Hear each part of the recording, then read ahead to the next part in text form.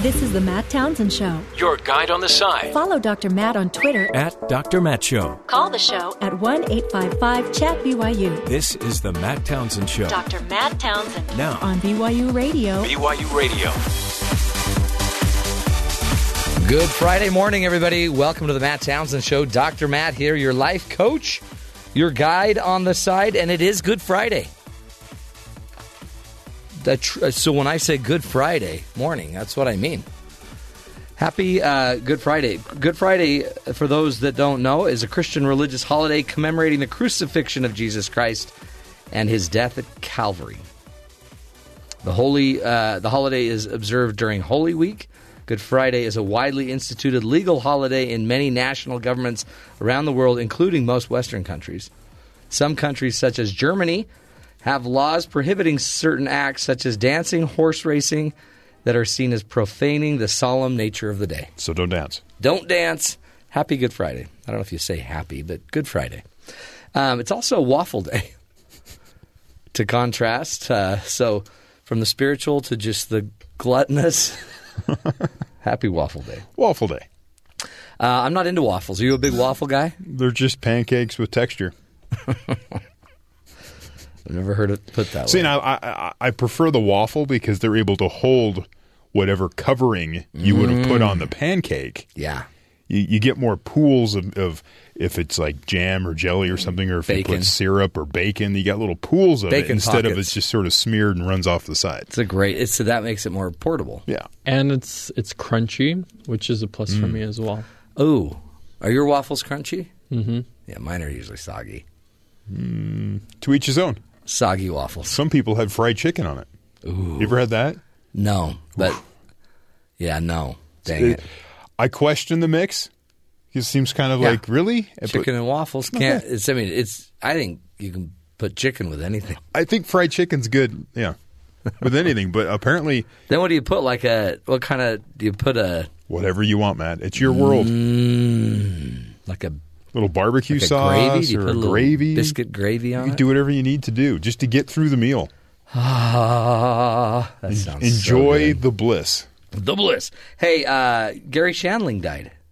He did. Do you remember him? Yes. He was big time when I was growing up. Johnny Carson, he was on there all the time. He'd fill in every once in a while. He was very introspective, always a little depressive. He's the guy that made me want to go into therapy in a way. He's just sad but hilarious. And he'd fill in for the big guy, for Johnny Carson. That's sad. They don't know how he died. They didn't announce what was the cause of death. But 66 years young, passed away. Hey, also, we got to talk about this. Wife wars, it's continuing. The battle between Donald and Ted Cruz continues. I came in like a wrecking ball. I don't see how this helps either of them. But Ted is nobly defending his wife. Yeah. And then I think it was an MSNBC reporter's so? Are you going to support Ted? Are you going to support Donald? After he's he's a coward, he's a weakling. Yeah. Great, so that's good. Are you going to support him? Absolutely. And he says, I won't have to support him because I'm going to beat him. I will win the nomination. But it just continues. It's at some point, even the thing that seems crazy to me for Donald or any of them is you need the female vote. You need that vote. You're going to win or lose by the women of this country liking you or not liking you. And it seems like they don't care about that. Because it doesn't seem like you should be offending each other and sending pictures and making jokes about someone else's wife. Yeah, it seems like there's a line, and it was crossed.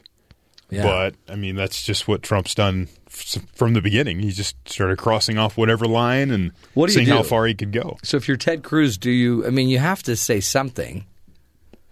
But yeah, I don't think I would give it any more press than that. Look, we know Donald's methods. We know. Yeah. And then you throw a dig in there. We know he's a coward.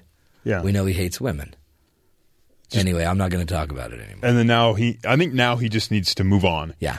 He's defended his wife. He's, said, don't mess with my wife and kids, and just let it go because it'll just continue. Right. Trump will not stop. Because I guess he gets the last word, he wins. Yeah. In his mind, and then he's done, and then he can move on. And he's blaming this super PAC that Cruz doesn't have, connection with. And then you could follow that up with allegedly, because super PACs are kind of weird. But and so Cruz may not have commissioned it, but people that are supporting him put out the ad that Trump's offended by. So it's all kind of weird. See, yeah. The super PAC could be next door to Trump's campaign headquarters, and he'd have no quote unquote connection to it, but it's next door. Not that it is, but I mean that's how the rules work. Super PACs are weird. It's the new rule. The laws make it so it's kind of you have no connection with them, but there might be some sideways backdoor sort of communication that's not happening. Well, but through your weird brother-in-law. There you go.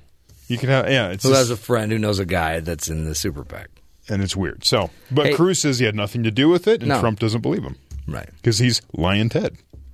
And it's interesting too because the hit was they were trying to sway conservative women in Utah. So what better way to do that than have a picture of Melania that's maybe not conservative. Right. And then say, do you want this for your first lady? Yeah. Man.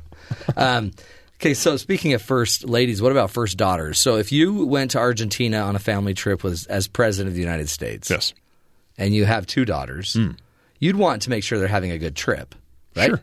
So you'd say, so girls, what do you guys want to do in Argentina? And they're like, well, we certainly don't want to do the tango, Dad. You looked ridiculous. Right. Something like that. Yeah. So Malia and Sasha wanted to meet Lionel Messi, the Argentine soccer player. Why not? It seems like a great thing, right? Or, it would have also been great to have met His Holiness Pope Francis, who's from Argentina. But he's on the other side of the planet. And they met him in the big city in D.C., right? They've already met him. So, but they couldn't make it happen. The president couldn't get – they wanted to meet Lionel Messi, but he couldn't arrange it. Is he in country? Apparently not. Oh, okay. Well, there's the issue. He's a busy man. If they go to he's in the middle of his soccer season. Yeah, exactly. If they want to go meet him, go where he is. Yeah. Just tag along with Dad next time. So, if all you have to do is adjust your trip. Or next time Lionel Messi is like in Washington, D.C., he can swing by. Right. He may make sometimes those teams have a U.S. tour. Yeah. Can you imagine, the fit that your kids... So why did this come out? Because I guess it was a big deal. They made a big announcement that the girls wanted to see Messi, but Messi wasn't in the country. Huh. Maybe that's something in Argentina where it's like, wow, they wanted to see our star. Our superstar. Okay, no, it probably is, maybe that's what it is. I don't know. It seems odd. It's probably the president said, I promise I'm the president. I can make anything happen. Maybe that was it. Maybe now he's got two really mad daughters that he's been dragging around the world. I guess. Boy, it's a bad life. It's a tough life. Don't you think? Wait till 6 months and they don't have that airplane to fly in. That's really tough. Wait till you're stuck in Chicago through a winter. You probably don't even remember the winters in Chicago. Interesting stuff. Interesting day. We got a great topic coming up today. Political polling. Remember, Michigan with Bernie Sanders didn't really have a great shot at winning Michigan. Hillary Clinton was way ahead. Polling was saying Hillary would carry it. And bada boom, bada bing, Bernie pulls out Michigan.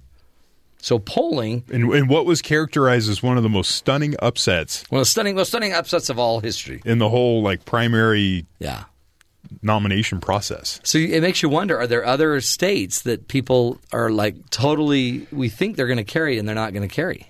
Yeah. Because it's polling as if there's a big deal going on in Wisconsin right now. Is Trump going to be able to carry Wisconsin? If he does, it's a big... essential kind of win. Mm-hmm. But Cruz is going in there, knocking doors. I think he's going to knock every door in Wisconsin and ask for their vote and introduce More power his wife. to him. Yeah, this is my wife, Heidi. This is my wife, Heidi. I'm sure you've heard about her from the Trumpster. So we will be replaying an interview we did a little while ago with Dr. Cliff Zukin about the polls and political polling and the mere fact that cell phones are kind of ruining the polling process. It used to be you could always get people They were at home. Now they're on their cell phone, and you don't have that number many times. It's harder to get correct, accurate polls through cell phones. So we're not, people aren't as accessible maybe as they used to be polled. So we'll be talking with Dr. Zukin in just a few minutes. But before we do that, let's get to the headlines. Terry, what's going on around the rest of the world? Thanks, Matt. U.S. official told reporters in Brussels this morning that at least 2 Americans were among those killed in the terror attacks in that city on Tuesday. It wasn't immediately clear who the official was referring to. Word came with U.S. Secretary of State John Kerry visiting Brussels to express his condolences to the Belgian people. In addition, family members said a brother and sister, both Dutch citizens who had been living in New York City and were among those missing following the Brussels attacks, were killed. Their family says Sasha and Alexander Pinkowski have relatives in the Netherlands. They were returning to the U.S. when they lost their lives. So we're not sure if those are the 2 Americans they're referring to, but those are 2 Americans that have been lost in the attacks. As we talked about, comedian Gary Shandling died Thursday at age 66.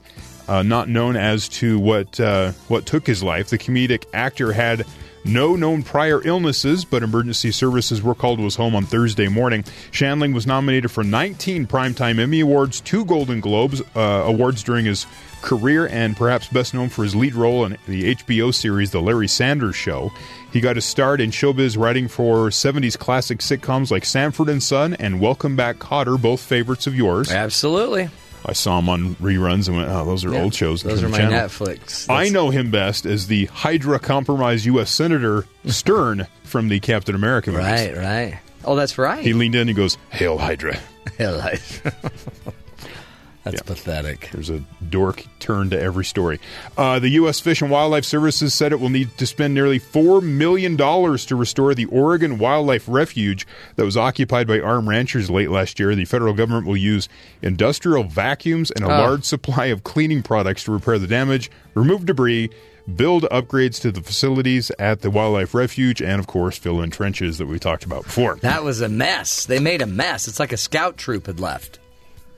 Not a very good scout troop. Yeah. There was no zero trace camping going on. There was no leave it like you found it. No, exactly. Concepts going on. And this is big news. The Rolling Stones have arrived in Cuba. Really? Yes. Here comes America. There we go. They're going to play a historic free concert tonight in the country where their subversive music was once banned by the communist ruling party. As many as 1 million people, 1 in every 11 Cubans, are expected to flock to the concert, which comes 3 days after the groundbreaking visit by President Obama. The show, a surprise addition at the end of the Rolling Stones Latin America tour, is being widely seen as a major step in Cuba's emergence from years of cultural, ideological, and economic isolation. Sophisticated audio equipment is in such short supply in Cuba that staging the concert has meant the Stones have had to import gear in 61 sea containers and a packed Boeing 747. Are you kidding? 61 sea containers, those big truck containers? Yeah. They're bringing it it's a huge tour. Oh, this is like a full-blown, their real tour. It's their Latin, and they had to ship all their stuff to Their Latin Cuba. American tour is just wrapping up. That is cool. They just added this on the end, and all the equipment they have to bring in because there's nothing in the country. Can't you just imagine Fidel just tapping his little slipper shoe? I don't know if Fidel's really happy about this. With a cigar hanging out his mouth. He's probably concerned for the future of his country. Rock and roll music and all you young kids. I think that's interesting. That's cool. America changing Cuba, one rock group at a time. That's what we do. We import love. We're going to take a break, folks. When we come back, we will be joined, replaying an interview with Cliff Zukin about political polling. Is it to be trusted? Are cell phones ruining the political polls as we know them? Stick with us, folks. We'll be taking that subject on in just a minute.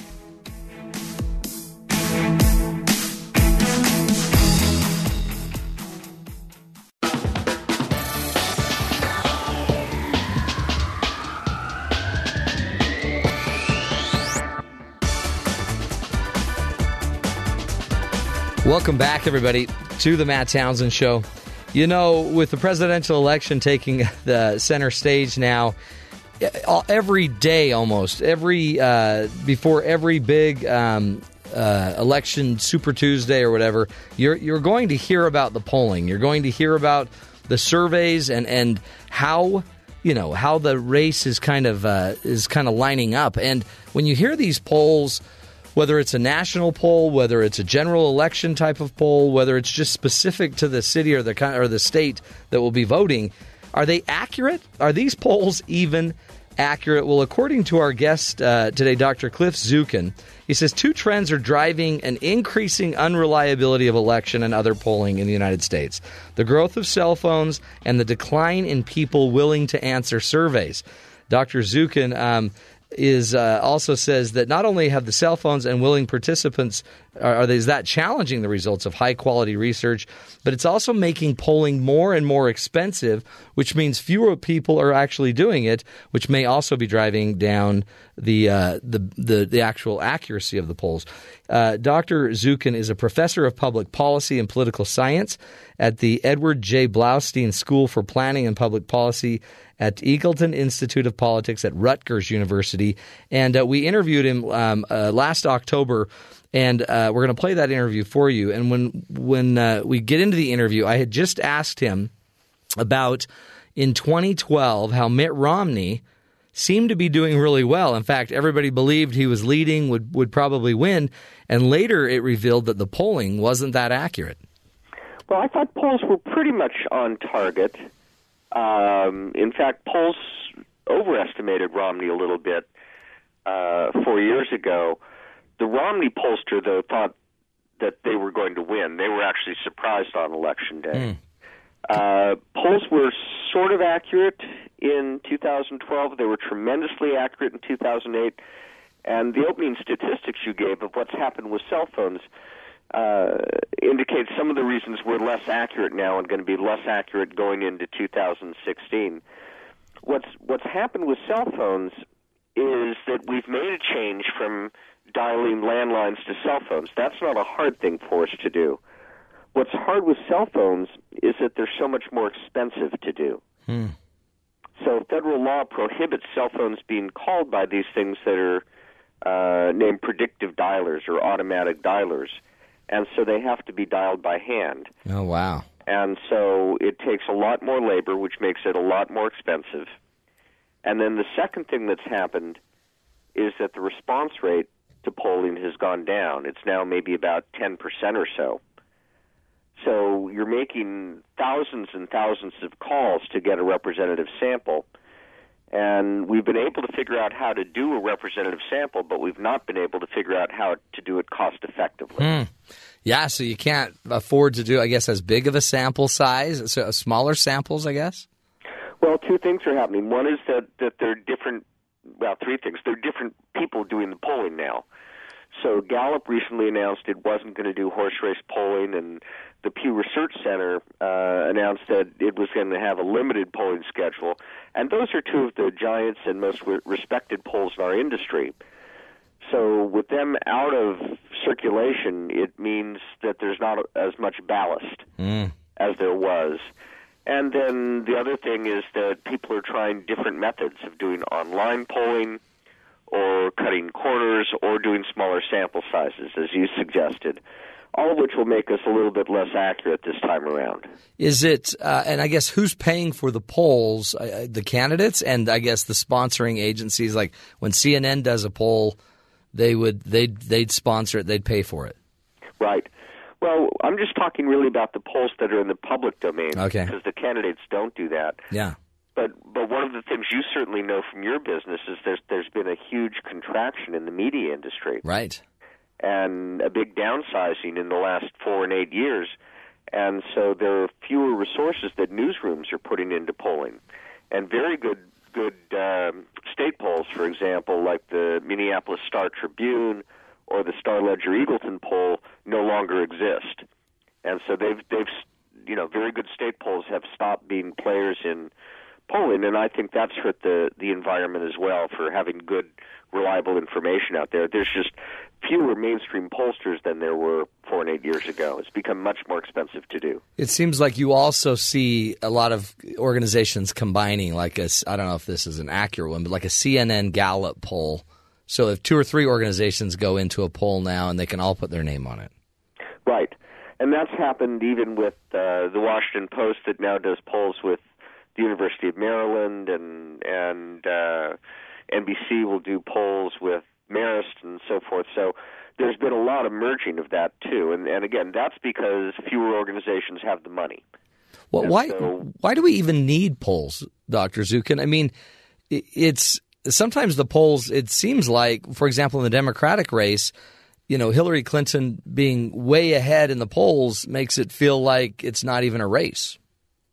Yeah, you're preaching to the choir. I'm sympathetic that polls just about the horse race don't tell you anything that's really useful. Polls that tell you what issues are important to voters, I think help guide journalists in the questions they ask.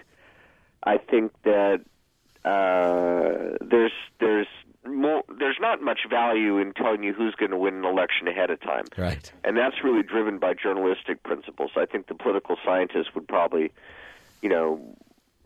point to other election systems where polls are banned a week before or a few days before and suggest that those societies don't actually fall apart.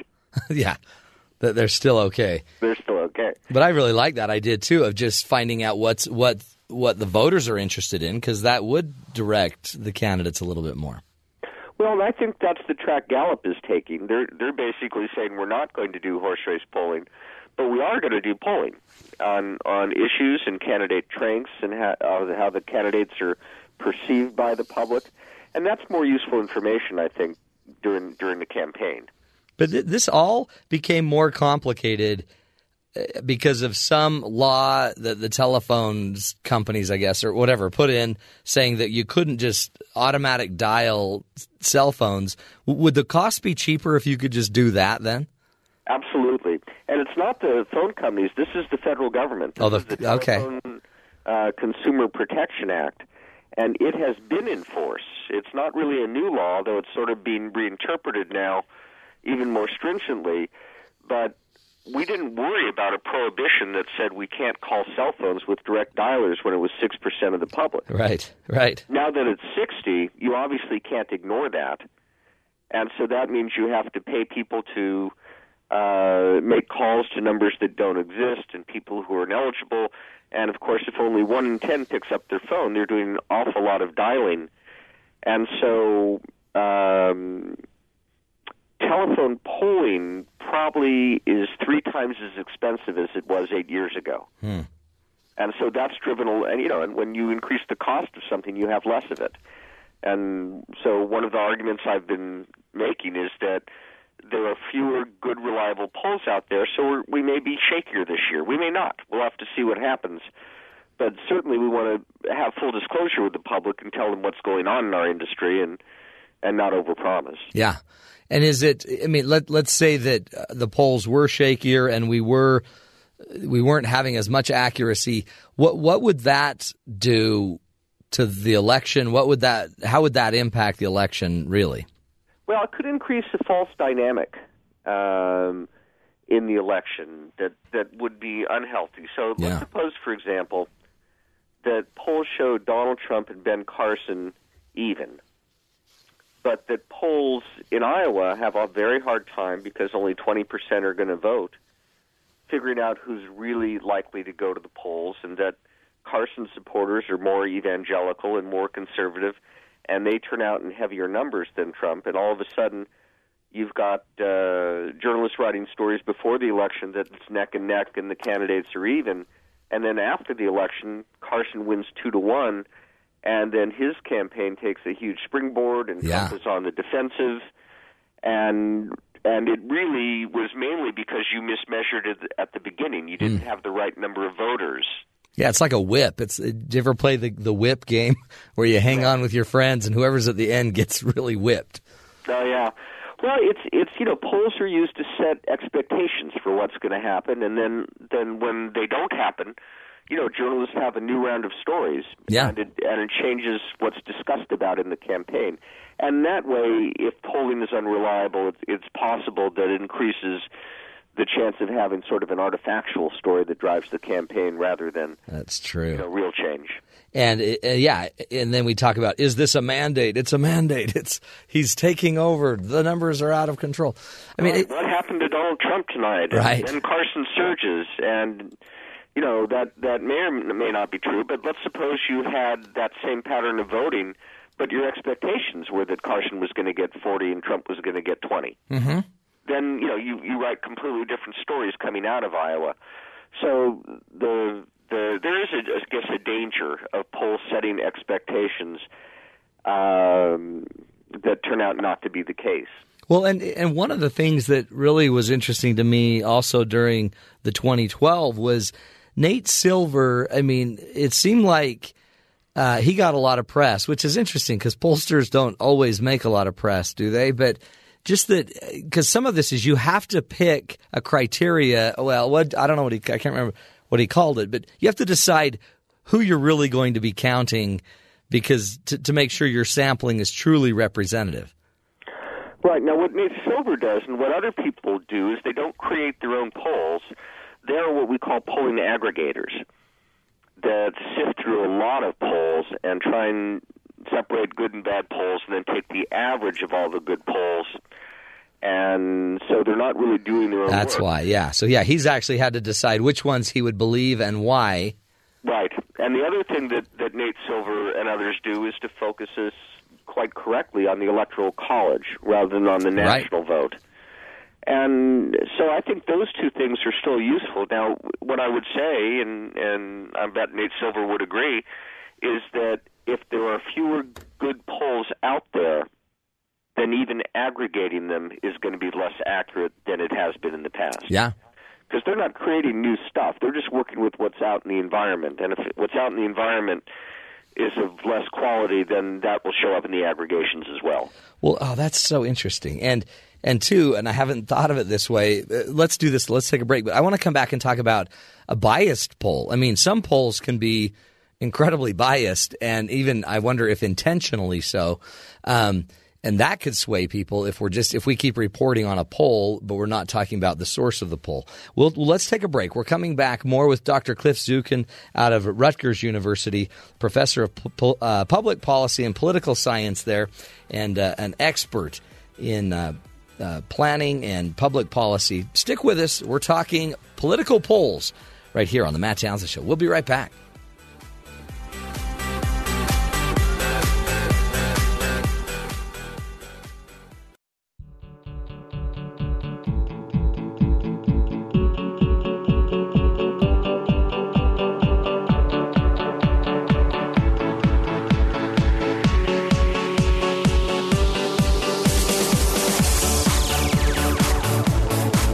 Welcome back, everybody, to the Matt Townsend Show.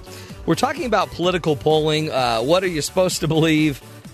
What's really going on behind it? What is the purpose behind a lot of the polls? One of the things that we're learning today is much of the polling really could also be for fundraising, right? To prove that you're a viable candidate, you got to be moving up in the polls. And we're speaking with Dr. Cliff Zukin, who is he really, truly is an expert in the field, professor of public policy and political science at the Edward J. Bloustein School for Planning and Public Policy and at the Eagleton Institute of Politics at Rutgers University. He specializes in public opinion, mass media, and American politics, survey research, and research methods. So who better to teach us today than Dr. Cliff Zukin? Dr. Zukin, welcome back to the Matt Townsend Show. Thanks, Matt.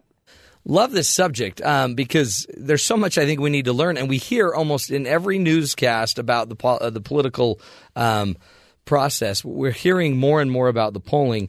It seems like if we're not careful, and I guess this is the journalist's job, is to be reporting the poll, but also the source of the poll and even maybe the methods of the polling, right? To make sure it's not intentionally skewed. Yeah, we would sure love journalists to be gatekeepers. Yeah, wouldn't that be ideal? Keep bad things out and only pass on good things. But more and more, it's hard for journalists to know what makes a good poll and what makes a bad poll because developments have changed so quickly in our industry. Yeah. Do you? I guess, I mean, you're probably called on as a consultant to probably help organize and to do polling. Are there certain polls that you trust more? Are there certain that are just so institutional, you know you can trust what you're seeing? Well, I think Gallup and Pew have been around for a very, very long time, and they know what they're doing. Gallup was a little bit off in the last election and actually had Romney ahead, but they did a very, very thorough postmortem, and I think have corrected some of the things that they're doing. So those are, I think, the better national polls out there. We don't have a lot of national polls that are around 12 months out of the year. A lot of the candidate and media polls come and go, of course. Mm-hmm. Do you trust the Iowa poll? I do. Yeah, because that's pretty state centric, right? That's pretty clear. And the Iowa polls run by Joanne Seltzer has a very, very good track record. You can look up these things and see how close they were in terms of what they do. A lot of the state polls are really quite good because they know how to do their own states. Yeah. And so she's had so much experience trying to figure out who's really going to go to the caucus and who's not going to go to the caucus that her polling has turned out to be quite accurate. So when it comes down to it, I guess the biggest part of this is just costs are going up. Are there other ways that pollsters can get the same information? Are there cheaper ways that they can get access to the same information? Well, there are cheaper ways, but they're not as good. And by that I mean a lot of polling's being driven to the Internet. Right. And online polls. And there are a couple of problems with online polls. First is that not everybody's covered. And even though it is almost everybody, say, under 30, where 98% have connections to the Internet, in 2014, that was only 13% of voters, but 40% of those over 60 or so aren't on the Internet, and they make up 22% of voters. So there's a coverage problem, and it's more likely among those people who are more likely to vote. And then there's no good way for us to sample Internet addresses the way we sample telephone numbers. So what a lot of pollsters have gone to is what are called opt-in surveys and non-probability samples. And this is where journalists really need to beware, because with an opt-in or a non-probability sample, you can't really compute sampling error. It doesn't apply. So I, for example, if I'm an opt-in, then I could go to a newsletter, opt in to take the poll, answer the poll, but because I opted in, I'm already kind of biased, maybe, right?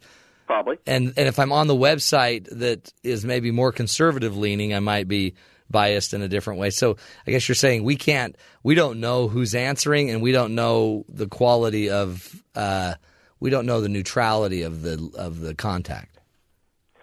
Yeah, and it's important that people not be self-selected. Right.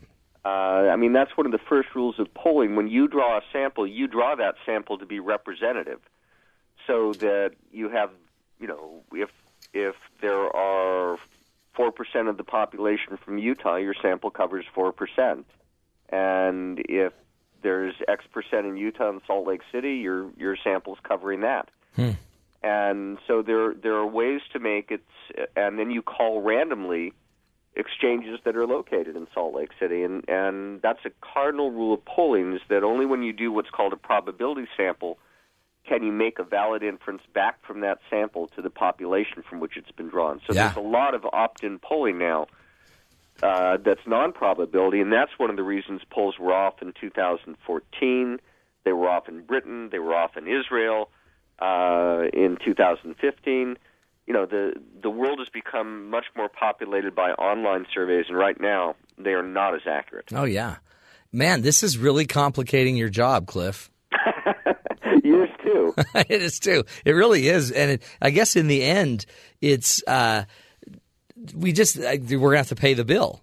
It seems like if you want quality, you're going to have to still go out and call more people and get more of a representative sample instead of trying to cut corners. That's exactly where we are in 2016. We might have it solved, Internet surveys solved by 2018 or 2020. But right now, if you want really good surveys, you need to pay a lot more. And that's why, again, when things cost a lot, there tend to be fewer of them. Mm-hmm. And that's where we are right now.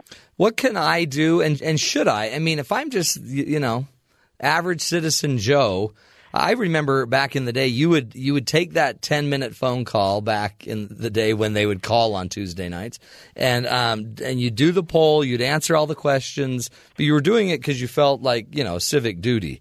Do I have a civic duty to be polled? Gosh, I would think you would, but you may not. Yeah. Because I know people resent polling because market research gives it such a bad name. Yeah. As a pollster, I encourage people to respond to polls. It's a way for the public to have its voice felt and heard and to be injected into a discussion that's often really populated by interest groups and special interest groups. It's good to have the general public represented. Maybe that's it, though, is we keep hearing polls that are so special interest group focused that we don't sense their results match us. So we're thinking, well, who are you polling? But the special interest groups are using their polling to try to sway either, the electorate or try to sway the politicians. Yeah, I just honestly don't think it's a question for the public of, they're not going to have enough information. You shouldn't expect people to have to follow politics at that level to understand which polls to respond to and which ones not to.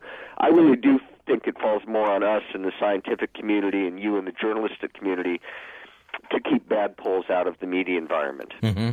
I don't think that's a job for the public to figure out which is good and which is bad. That's right. No, I think you're right. And in the end too, it's so hard because the next poll, the next latest and greatest poll, like the new CBS polls come out and everybody's jumping on it, and without even probably thoroughly looking at the poll and the sampling size. But I guess somebody, CBS put their name on it, so we'll trust it.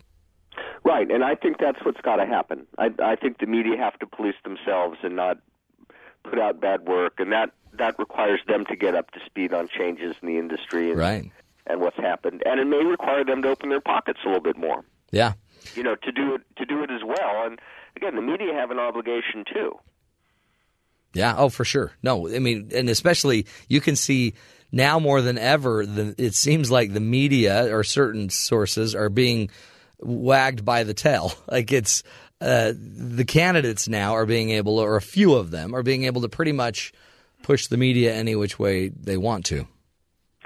Well, it's always been that way. I mean, campaigns have always been about the dynamics between a triangle between the public and the candidates and the media. Mm.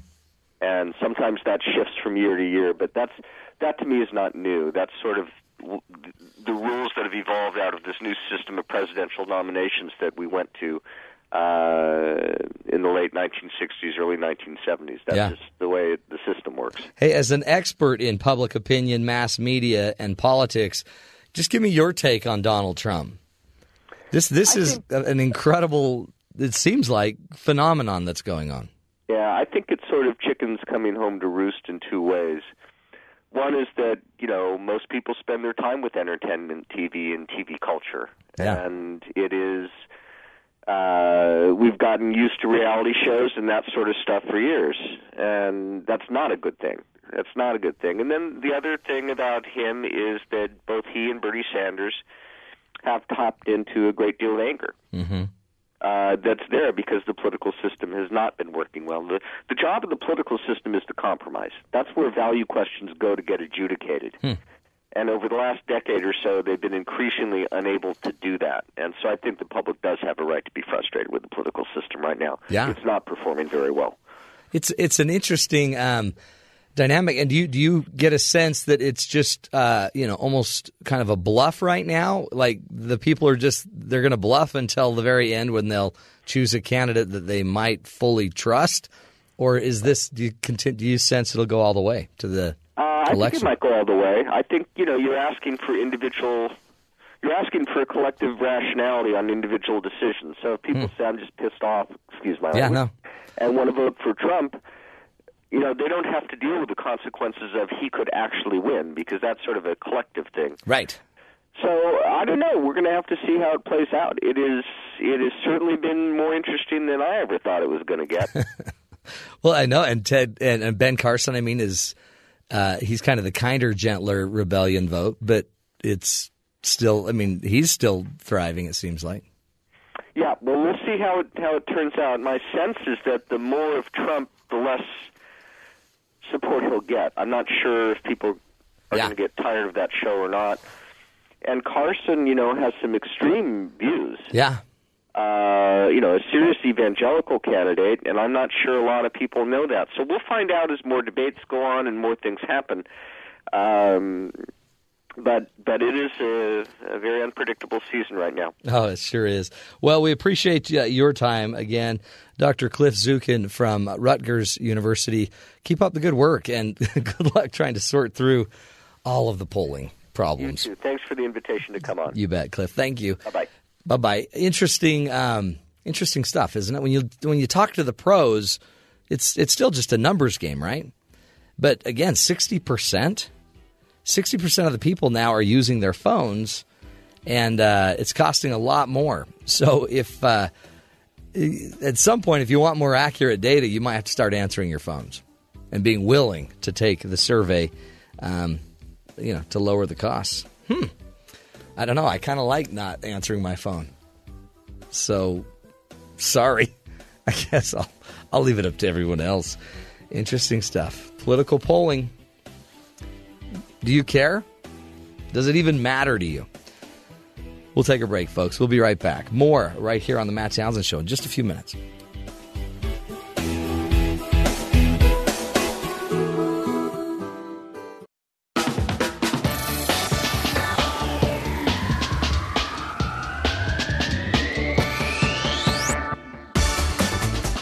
Welcome back, everybody, to the Matt Townsend Show. Well, remember, you get to vote, and you get to answer a poll if you want to, whether it's over the phone, over the cell phone, or even an exit poll. One person, you have the right to make a little noise. And never was that more true than out of Washington's Reagan National Airport. Now, if you've ever flown into that airport, most stunning, I think, probably views and airport in the world. Oh, and what happens is you fly in over all of the monuments, and you take off, and you see the monuments, and it's just beautiful. It's breathtaking. However, out of the 8,600 noise complaints that had been filed last year, officials say 6,500 of them came from one person. 6,500 complaints of noise came from one person, according to the Washington Post. This is what it sounds like for that poor person. So anyway, kids, what do you want for breakfast, kids? What you want? How many eggs? Did you say 3? That is so sad. Washington Post reports that officials at the Metropolitan Washington Airport's Authority have said that one unidentified Washington resident filed 3/4 of the complaints. That's an equivalent of one person making 18 calls every day of the year. And they could never even finish the call. Hey, I'm really upset about How many airplanes are going to be taken off today? Now, for crying out loud, make it stop. Make it stop. Oh, it's so sad. But it doesn't mean you shouldn't try, right? Mr. Jones, this is... I'm having a hard time hearing you. Now, are the airplanes bothering you? No, they're fine. I'm done. It doesn't matter anymore. Apparently, this person has some time. Or the problem is that bad. Kid, you want to go play? You want to go play? You want to go outside and play? I can't, Mommy. It hurts my ears. It hurts, Mom. Don't make me go outside. Why don't you boys go play ball outside? We can't, Mother.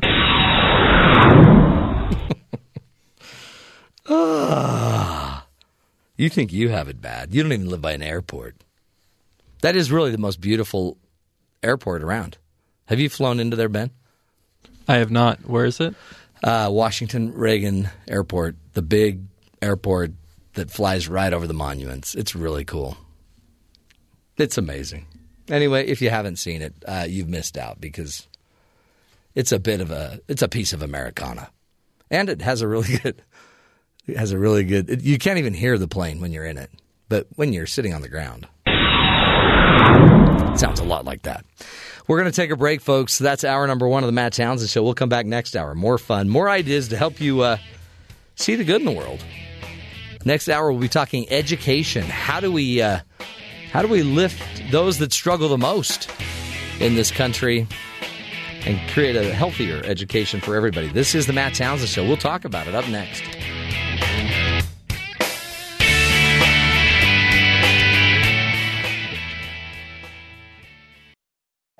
This is the Matt Townsend Show. Your guide on the side. Follow Dr. Matt on Twitter At Dr. Matt Show. Call the show at 1-855-CHAT-BYU. This is the Matt Townsend Show. Dr. Matt Townsend Now, on BYU Radio. BYU Radio. Good morning, everybody. Welcome to the Matt Townsend Show. Dr. Matt here, your life coach, your guide on the side. Top of the morning to you. It's Friday. Good Friday, and happy Good Friday to you all. And also Waffle Day. I don't know, again, that there's a parallel, but it is Happy Waffle Day. Yes. It's also, for those that are keeping score, Tolkien Reading Day. J.R.R. Tolkien. Lord of the Rings. Yeah, I thought you pronounced it Tolkien. Whatever way you want. I'm not going to correct you except for the time I just did. Except for right then. I think, were you big into the Lord of the Rings series? Did you read the books or did you just... No. I saw the movies. I tried to read the books. I got through the first one. Mm-hmm. Halfway through the second one, it was, I'm done. Can't do it. And then I read The Hobbit. Mm-hmm. You got to read The Hobbit. I was stunned. They extended it to, 3 movies? Mm-hmm. And the third one was over, it covered 7 pages or something? Yeah. It's about a 300-page book, right? Yeah. And then the Lord of the Rings ones are about 500 each. Yeah. It's a lot more content, whereas The Hobbit, the pace was really slow, and my wife just went nuts on that last one. The last one was just a huge battle scene. I was all for it. You liked that. Let's watch the ogres go after the eagles. Oh, that's a good fight. The dwarves. Mm-hmm. It was cool to watch. Did you have your dwarf bracket? Did you do a bracket? I did not. With the Hobbit? I did dress up as a dwarf so I could play along, but that was different. Oh man, but captivating, right? Yeah. Incredible. Think of how many kids had their brains totally stretched by those books. And it goes on. There's so much, just like maps and family trees. And they made a backstory before the first book to explain how all the characters get to where they are. Amazing. And so it's just crazy. That's cool. And so today we're celebrating that. We're celebrating all of the works in education and all the library groups that have been created. Tolkien's The Lord of the Rings series. It's Tolkien Reading Day. It's happening. Now, also, it's Friday, which means we'll be talking in next hour about movies coming out. The children are super excited. The Batman versus Superman came out. My kids apparently all went there last night, and it's a school night. The parents are not doing what they're supposed to be doing. Right. You got to police your children better. I would, but I try to... 2:00 Saturday. Get to bed early. What? That's when I'll see it. You've already got your tickets? Yeah. You've got it scheduled? Yeah. It's all ready to go. You have on your schedule, go watch a movie. When should I do it? She goes, we're going to see it anyways. Just schedule it. I'm like, all right. Get it over with. So... And then I'll come home and then I'll start checking to see when the next Captain America is the next movie. So you got to find out when that movie's going to allow you to go pre-purchase tickets. And... Do you remember yesterday we talked about tone? Yes. So did you pick up your wife's tone in her comment to you? She was annoyed that I was worrying about if we should see it or not because we have a lot of things going on Saturday. And she said, we're going to see it, so just get your tickets. Get them. Just stop talking about it. The dental appointment. Right. No, I will get my teeth drilled. She likes the movies. They're quite the spectacle. Does she like them? Yeah. Really? Yeah. Or do you think she likes them? She tells me that she likes them. She's either lying completely. Yeah. She's probably lying. She doesn't invite me to go see the movies she wants to see, though. Like what would be a movie she'd like to see? I don't know. We went and saw one called I think it was like My Sister's Keeper or something like that. Sounds good. Which was depressing because there was a girl that had cancer and she was dealing with chemo from the opening credits to the closing. And you're like, what are we doing? Whereas in a superhero movie, two individuals destroy an entire city. Was there a robot involved in My Sister's Keeper? No, there was no robots. But there was like a big scene where space invaders tried to blow up the planet. Nope, it was like touchy-feely and emotions and this was a movie? a coming of age. Maybe that's what they need to do, is they need to create a cancer movie like that where they go send Ant-Man in. Ooh. And Ant-Man takes care of the cancer. That would be way cool. Don't you think? That would be super, super cool. Maybe. So there's no real mashup that'll work. So I think my wife, if she really wants to see a movie and we classify it as a female-oriented, friendly type, meaning a non-me movie, she takes her sister. Yeah. Yeah. It just works out better. It's better for everybody. And we don't have to worry about finding a sitter. I just take care of the kid. It's fine. Which is so funny because one of the first, I think, weeks that we all knew you, that we were watching a commercial. Was it a commercial? And you broke down. No, that was... You broke down weeping. Yeah. You were weeping. We don't need to talk about that. Was That's it a fine. commercial? It sort of was a commercial. Like a Hallmark commercial. It was for Kleenex tissue. It was a Kleenex yeah. And see now, but you're this hard, calloused soul. But we know if we pull out a Kleenex commercial. Well, hold on. I saw him watching The Notebook last week. On his computer. I know. Did you see that? Yeah. He came in, his eyes were all red. I've never seen The Notebook. And he's like, oh, allergies. Yeah. And then I thought that was weird. Like the next week, did you notice he had that Notebook T-shirt? Yeah. It's powerful. And like a replica notebook. Uh-huh. So the next Star Trek movie comes out this summer, too. Are you changing the subject? Absolutely. I'm going to have a busy summer. It's going to be one movie after another after another. Your calendar's full. It's going to be good. Actually, that's the part that probably annoys my wife the most. We have a shared calendar, so we can put like family events. I know when I have meetings and when I have things to go do, she can see that. And then, kind of we can plan with our kid what we need to do. Well, I have all those movies on there. Right. Through 2020. Wow. All the Marvel movies, all the DC movies, all the, yeah. Really? Yeah. Is this what you do when you leave here? Some. When they put out the list, and then the best part is when they adjust the lists. Yeah. They'll move a movie to a different weekend. I'll go in and adjust the calendar immediately. You need a life. You need a life. Yeah, I'm kind of obsessed a little bit. Hey, did you hear the great news about the Central Florida mayor? What's the Central Florida mayor doing? He is going to return. So the mayor of Central Florida is planning a visit to Cuba. Okay. Because everyone's going to Cuba now. Right. It's open now. What band is? Rolling Stones. Rolling Stones is going to Cuba. Yeah. And there's 61 sea crates of equipment because there's no high-tech sound equipment in Cuba. And they're going to just kill it in Cuba. They're probably going to sink the island. Probably. But the mayor of Central Florida is planning to visit Cuba and then return home on a makeshift raft. Why not? So he can better understand what Cuban migrants go through when crossing the Florida Straits. Does it say if he's running for election or re-election? DeBerry Mayor Clint Johnson says he plans to visit Cuba in mid-April. He says he understands the risk of crossing the straits on a raft, adding he loves living outside the box. Castaway? Even though he'll be floating in a box for about 6 days. Johnson says he'll go to Havana with his wife, bringing along bolts and oar locks. That should get through customs great. Yeah, no problem. He plans to obtain other pieces for his raft in Cuba. Apparently there are pieces as available. The Cubans do.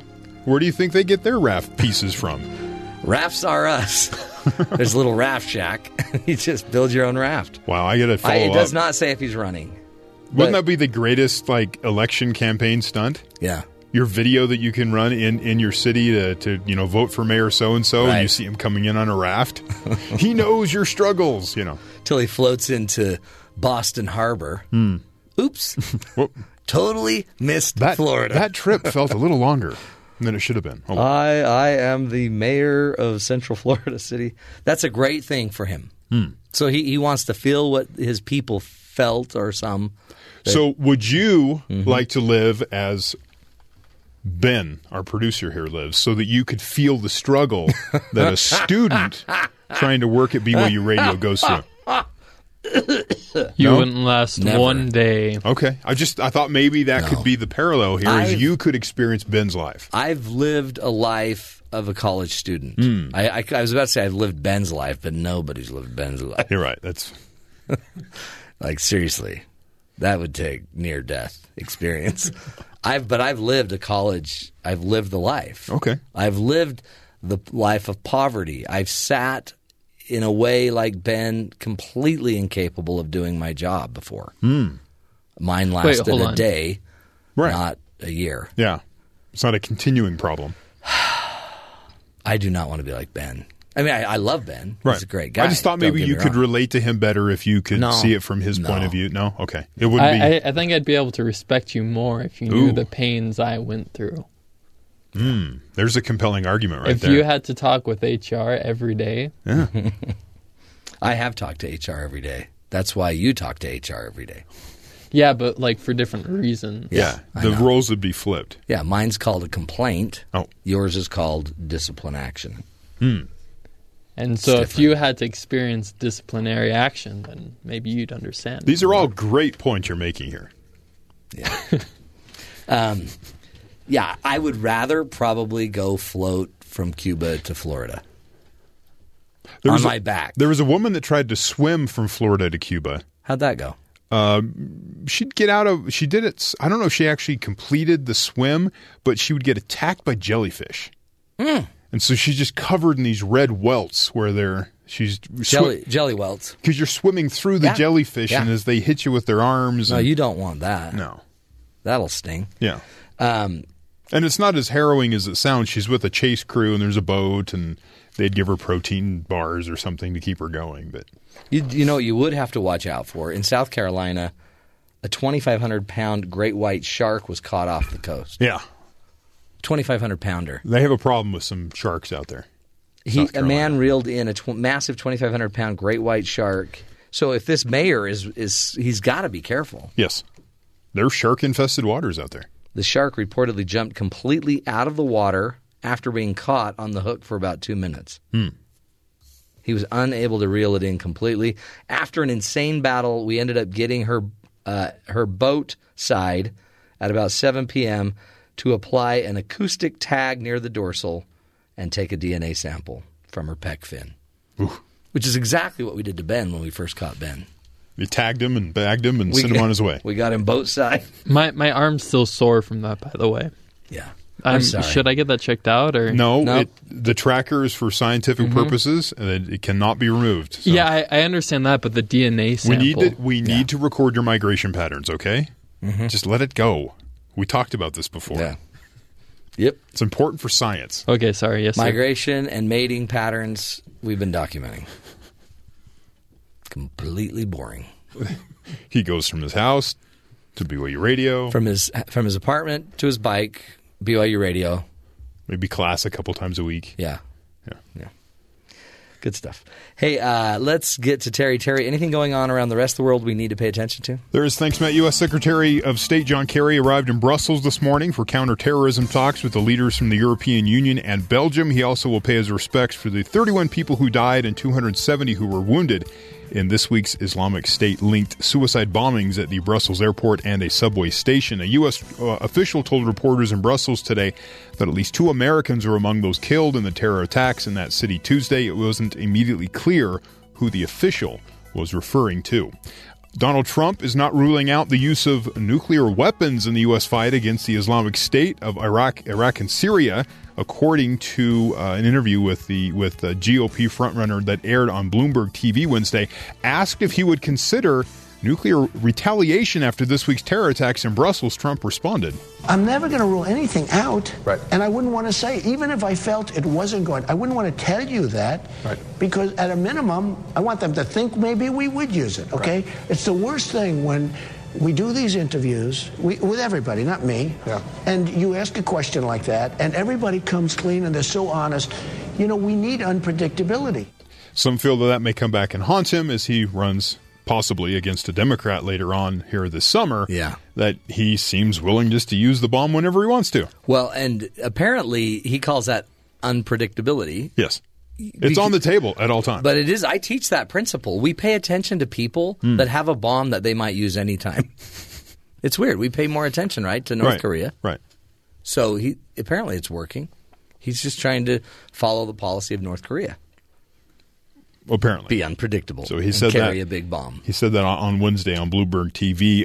Yesterday, Ted Cruz and Donald Trump continued their fight involving their wives as they go back and forth. Battle. Ted Cruz unleashed Thursday afternoon on Trump for his attacks on Cruz's wife, calling the GOP frontrunner a sniveling coward. He also implored the reality TV star to leave Heidi alone and asked by reporters in Wisconsin, when he was asked by Wisconsin reporters about his rival Wednesday evening's retweet of a message negatively comparing Heidi's physical appearance to Melania Trump's. Oh, boy. Somebody else made the tweet, and then Trump retweeted. Yeah, well, he didn't tweet it. So he didn't make retweeted it. Phoenix Mayor Greg Stanton asked the Department of Justice and Attorney General Loretta Lynch to investigate voting delays in Maricopa County, Arizona during Tuesday's primaries. Throughout the county, but especially in Phoenix, thousands of citizens waited in line for 3, 4, even 5 hours to vote, Stanton wrote in his letter to Lynch on Thursday. Many more simply could not afford to wait that long and went home. This is unacceptable anywhere in the United States, and I am angry that county election officials allowed it to happen in my city. In the letter, Stanton notes that a total number of polling places in the county was cut significantly by 85% compared to what was available in the 2008 primary and 70% compared to what was available in the 2012 primary. These cutbacks were especially salient in minority communities. And there's reports you'll see they put up a map, and this is 2008 versus now, and it's significantly less places where you could actually go vote. So by doing that, you make long lines and you make it tough to get people actually to vote. Of the 4 matchups that played out Thursday in the NCAA's men's basketball Sweet 16, all 4 were won by the higher seed team. Number 2 seed Oklahoma beat Texas A&M. Villanova topped Miami, and Kansas beat Maryland, along with Oregon late night overcoming 4th seeded and defending champ Duke. All 4 winners advanced to the Elite 8, which begins Saturday. The final 4 games of the Sweet 16 tonight. Sweet. This is a fun time. Fun time if you like college sports. That's what's so great about college sports. You never know what's going to happen. Game to game, you never know. Hey, we are going to be talking in just a few minutes with Dr. Elaine Weiss about a kind of a new approach to education.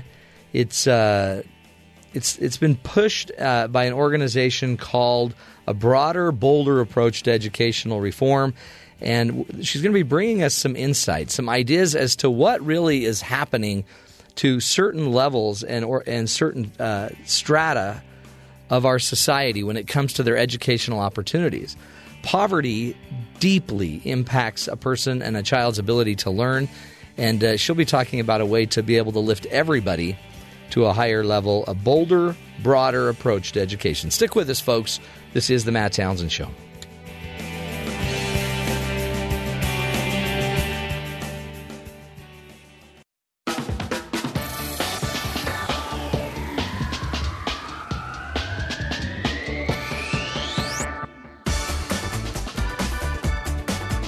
Welcome back, everybody, to the Matt Townsend Show. We are taking a second to get our guest, Dr. Elaine Weiss, on the phone. But I wanted to bring up something that's in the news. You see it with Donald Trump and Ted Cruz and the whole battle going on. Now, whether you think it's even appropriate or not, there's a lot of tension. And the tension is because Ted Cruz is responding to Donald Trump, and a PAC that Ted Cruz is backing Ted Cruz basically threw Melania Trump under the bus, metaphorically, because of a picture. They showed a picture of her in I guess in a scantily clad. I haven't seen the picture image. And basically sent this out to Utah before the caucuses and said, "This is your future First Lady." Which, upset the Don, and then the Don blew up and made some comments, "Oh boy, don't make me tell the secrets of Ted Cruz's wife." I'm going to have to spill the beans. And off they went. And then back and forth, back and forth. Now, and I wanted to hold up, just as in a kind of a coach's corner here, I wanted to hold up this idea, and it might work for those two that keep bickering over something stupid, and it's almost like quicksand. The more they fight about a stupid argument, the deeper they get, and the deeper they get, the more they have to fight to get out, and back and forth, right? So there's a point where one person, and this happens in all of our lives, but there will be a point where one person needs to be the big person and just be done. And decide that, you know what, this is not a winning approach. Now it's hard because what ends up happening is Ted Cruz feels a need to defend his wife, right? I've got to defend my wife. I've got to defend her honor. So he ends up arguing and defending his wife's honor, but all he does in the end is bolster the Dawn to keep fighting, to keep pushing back. Ted should have other goals, I'm assuming, and other desires and another focus that he'd really rather be focusing on. So what you're seeing in the political world is something that a lot of us end up having in our own personal lives, not maybe this public of a fight, but there are certain times where you just need to pull away, right? You just need to just walk away from certain people. And one of the things I think I would focus on is let me give you some rules for what I call the polite pull away. And I'm not sure it could work at the political level, with Ted and Donald, but I know it could work, on any level if we just live the principles. The principles that I'm talking about here, they work. For example, you got to be clear that pulling away is the answer, right? Be clear that – because you're going to have to pull away at some point from a difficult conversation. Maybe you're having a conversation at Christmas and it starts getting heated and it's about politics or it's about money or it's about something and it's just getting ugly. There's a point where it's better to just agree to disagree. So I'm just going to end the conversation and not need to keep pushing it. Every one of us will have a situation where it would be better for you to just pull away than to just keep pushing, to keep fighting. So you got to ask yourself, what really do I want here? In the end, I might win this argument with this family member, but I also might lose my character. I might lose my principles. I might lose the respect of others. If I'm fighting with somebody, especially that I know doesn't necessarily live by principle, then why am I fighting with them? You can live principle by just saying, I'm not going to engage your horrible rhetoric around, our wives. I'm not going to keep talking about our wives. I want to stick to the issues, and I wish you would too, Donald. And we pull away. And I know it's the hardest thing to do because we think we need to defend our wife, but in the end, it might be better for all of us to just see them pull away. Another just simple, basic rule is that it's two people that are in this fight, right? Two people that are causing the battle, but it only takes one person to create the change. So become the change, and sometimes just get in your heart, if this isn't working, I can still appreciate you, and I'm not going to have this conversation anymore. Now, if you end up doing that too much with your spouse, you're probably never going to solve a problem. So this isn't a solution. The pull away isn't a solution for every problem, just the ones that really don't need to be fought in the first place. We'll take a break, folks. This is the Matt Townsend Show. We'll be right back with our guest, Dr. Elaine Weiss. We're talking about a broader, bolder approach to education reform. Stick with us.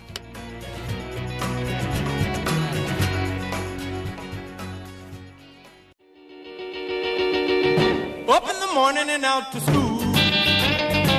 The teacher is teaching the golden rule. American history and practical math. You study them hard and hoping to pass. Welcome back, everybody. Little Chuck Berry for you. Man, it never felt that fun to go to school.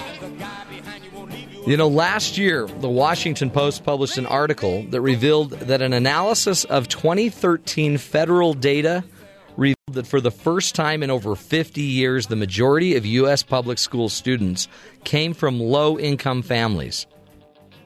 So what is being done to help out these students? How is the poverty at home affecting students' abilities to succeed in school? These are the tough questions that are being asked and addressed by the Broader, Bolder Approach to Education, which is a national campaign. Dr. Elaine Weiss, the national coordinator for Broader, Bolder Approach to Education, joins us now live from Washington, D.C. to discuss some of these questions. Dr. Weiss, thank you so much for being on the show with us today.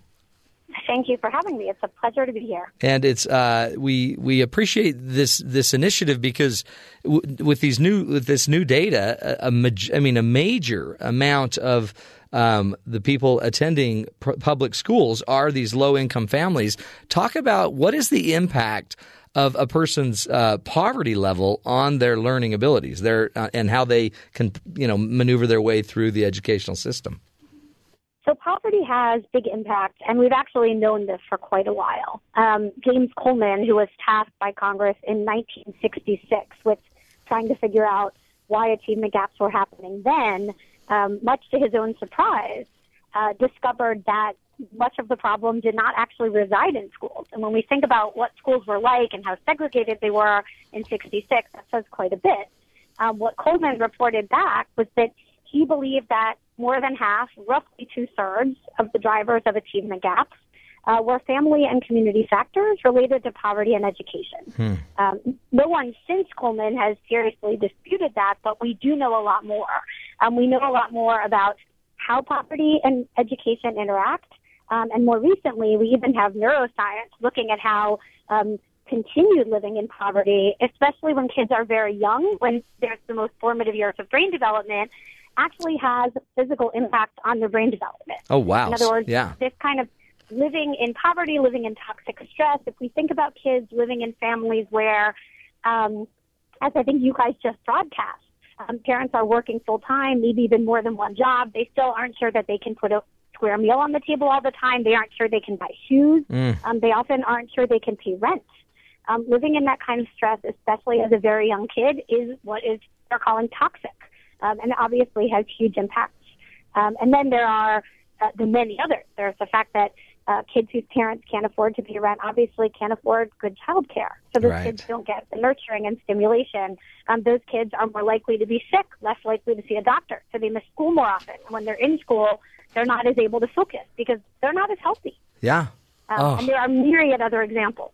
And it doesn't because some people would sit there and say, well, some people were poor and they just pulled themselves up by the bootstraps, but it's not like that. I mean, if the majority of these people don't have a good meal, and we did have somebody on recently that just feeding them better meals, through the WIC program or other programs, all of a sudden their scores go up, their abilities go up, but just the ability to have a parent have enough time to sit down with you and help you on your homework.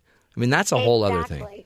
Or have a quiet place to do homework. Right. When you're talking about kids, forget the extreme. We've now got more kids than we've ever seen in this country that live in homeless shelters. Okay, so we can assume they don't have a quiet space to do homework, let alone sort of the mental bandwidth to do it.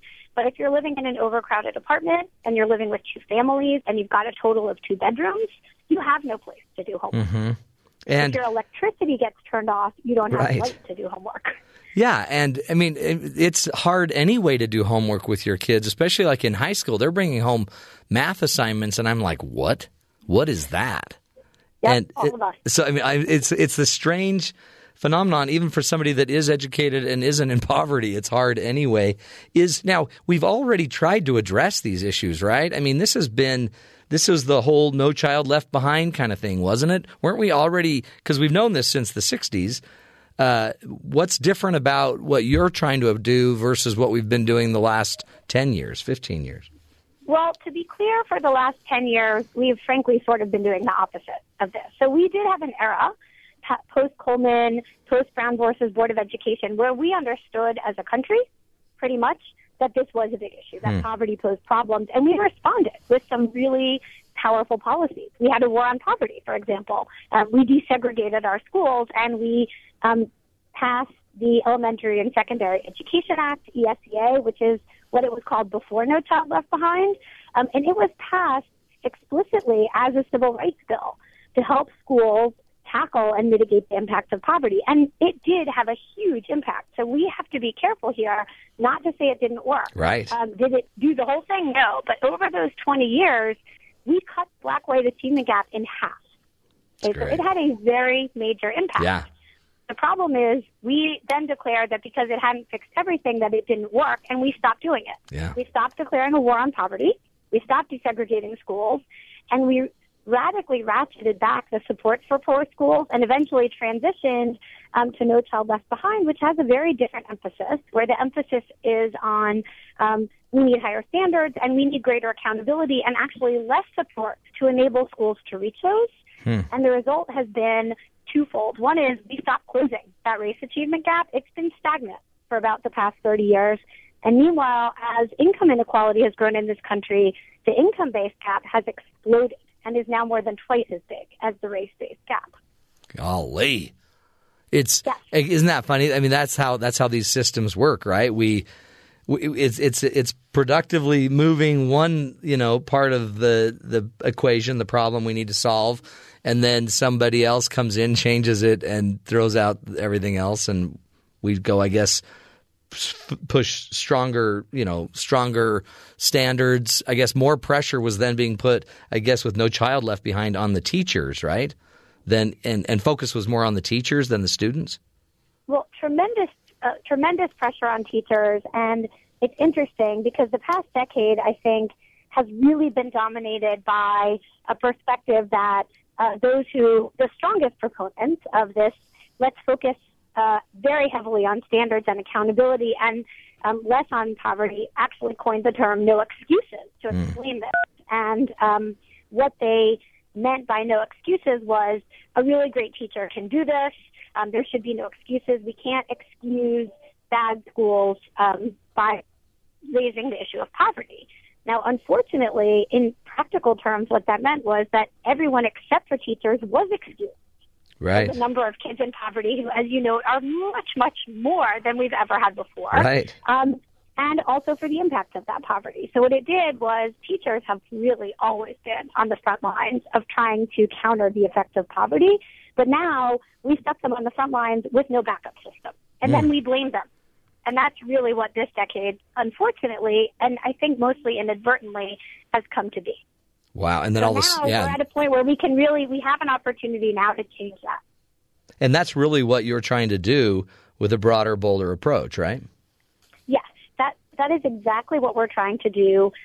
We feel, and I think those of us across the education space feel that finally, after many years, the reauthorization of ESEA from No Child Left Behind to ESSA, or the Every Student Succeeds Act, provides us some really key opportunities to shift gears. It pulls back a lot on the emphasis on testing.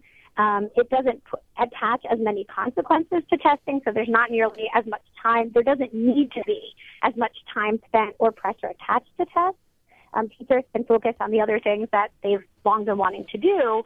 But just as important, it recognizes that every layer of government has an important and relevant role to play in education, and we need to make sure that those are done correctly. So it gives states and districts and even individual schools more responsibility and authority to figure out how education works best. It also, however, gives them a lot of responsibility.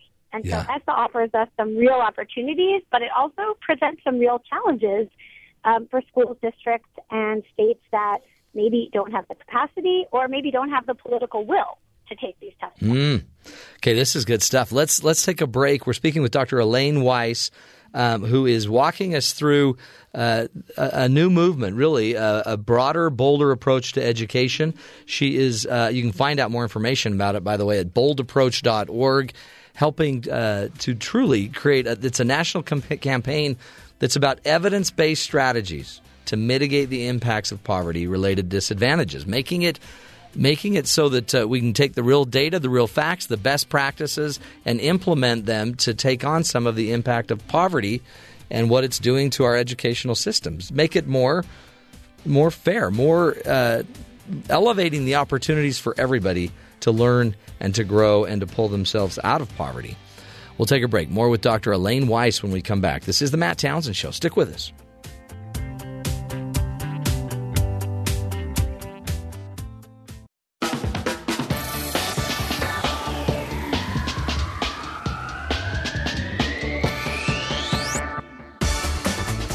Welcome back, friends, to the Matt Townsend Show.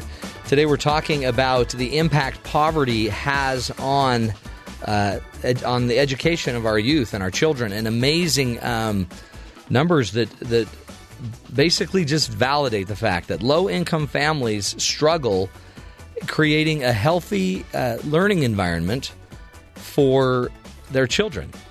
And that has to be dealt with, and we can't just keep, pushing more, standards and more teachers have to perform, or you're just not a good teacher. The reality is we have to deal with the fact that their families don't have some of the tools, the information, the food, the settings, the environment. And until we're dealing with the whole issue, we are probably never going to get a whole, complete, healthy solution. Joining us is Dr. Elaine Weiss from a broader, bolder approach to education. And if you go to boldapproach.org, it is a national basic campaign to help perpetuate a different approach, a different framework to education. Dr. Elaine Weiss, thank you so much for being with us. It's great to be here. Talk to us again about what your proposals are going to be. What are some of the things that we could be doing to make it broader, more and bolder, and make sure that we are tackling the poverty issues as we're also trying to educate people? So we see this as sort of three intertwined sets of policy changes that need to happen. The first is we need to close these out-of-school opportunity gaps that we've been talking about, because opportunity gaps are really the problems driving achievement gaps. So we need to ensure that all kids have access and their parents have good access to early childhood experiences and supports, that they have health support, that they have nutrition support, as you've emphasized, and also that in the hours that they're out of school, they have enriching opportunities. Because I know that my kids have great opportunities, but it's expensive and challenging, and many kids don't. We need to enhance in-school equity. Another problem is that we have a funding system in this country that really, unfortunately, exacerbates and compounds the disadvantages that kids growing up in poverty have, rather than compensating for them. We need to focus on building strong teachers and leaders in schools, rather than mostly weeding out the bad ones. Of course, it's important to weed out bad ones, but it should be mostly about growing, developing, and supporting them, and also providing incentives for them to serve in tougher schools, which right now, as we've discussed, we make actually look like a really bad deal. We need accountability systems that foster all of that, and we need all schools to be transparent about how they treat kids and how they're educating kids, whether they're charter schools or regular district public schools. And then finally, and I think this is really critical, we need to bridge some of the gaps between schools and communities, which means we need to be paying attention to issues like race and segregation, both in school and out of school, because they have a very big impact on how all kids learn, especially in this diverse world. We need our kids to have diverse schools that model for them. And we need to ensure that community voices have a central place at the policy table. The policies need to be built on community needs and assets and guidance, and not sold to them or put on them. Yeah. How do you – I mean, that's a huge list. Even just the beginning of your list, which was about closing the gap of out-of-school opportunities. I mean, just the concept of getting early childhood child care and maybe, meals for these families or for these children, just that, or after-school programs. Every one of those, I'm sure you're getting pushback from other people, right? I don't know so much that we get pushback. I would actually say more that there's widespread agreement that these things are needed. They need to be done. Very, very little opposition today to the concept that if we don't get kids ready for kindergarten, they won't do well in kindergarten. I think there's practically universal, very broad bipartisan support. The problem is we don't do it. Okay. So we need to shift our national focus and say, just as very few parents in this country could afford a high-quality K-12 education if they had to do it on their own dime, very few, if any, can afford quality childcare or quality pre-K. We have to be doing that. We have to look at states, and there are some great ones. There's Oklahoma, Vermont, New Jersey that are serving either all low-income kids or even all kids in very high-quality preschool. We're the wealthiest country in the world. This is not something we can't do. It's something that we're not doing. Is that political will? What is that? Why are we not doing it? If the research is there, if it was succeeding before, where is I guess that's when you get back down into the community support and get parents more involved, people more involved, talking with their legislators? Part of it is definitely that. Part of it is, the culture in this country has long been much more individualistic and family-oriented than societally-oriented. And as a result, part of the perception is that this is a family issue. Luckily for us, and unluckily, there's much more poverty than we used to have. So there's much more understanding that it's not possible for families to take this on. Right. But there's also a lot more research just showing that even for middle-class families, it's out of reach. So I think as there's better data, as there's better research, the political will, I think, is coming together. We do have a lot more of the support than we had, but we need to make some really big jumps, not little incremental steps, but saying every kid needs quality child care. It also seems like because those in poverty don't have time, don't have maybe the resources, the information to maybe even go make their own fight, right? So we're not hearing from the squeaky wheel necessarily. We just are experiencing it in the system. This is very true, and I would say that even those of us who are not living in poverty often don't have the time to fully educate ourselves on a wide range of issues and then push on them. It's a full-time job for many people. But we are seeing one of the things that we're doing at BBA is we are exploring and highlighting cases of communities where this is happening. From birth or from early childhood all the way through high school, the community's engaged, evidence-based poverty mitigation strategies are in place. After school is available and aligned with what goes on during the school day. Meals are built into everything as needed. And so we see that this does happen. And when we encourage communities rather than squelching them to do this, and when we align policies with what they want, it can happen and be incredibly successful. And we really, really lift up every kid. I mean, in these places, they are narrowing achievement gaps, they're boosting achievement, they're seeing great high school graduation rates, and they're seeing really enriched kids come out of this. That's powerful. What would you say, as we kind of wrap this up, we have about another minute or so, what would you say, what should we be doing as parents and those that want to become or be more involved, become part of the solution?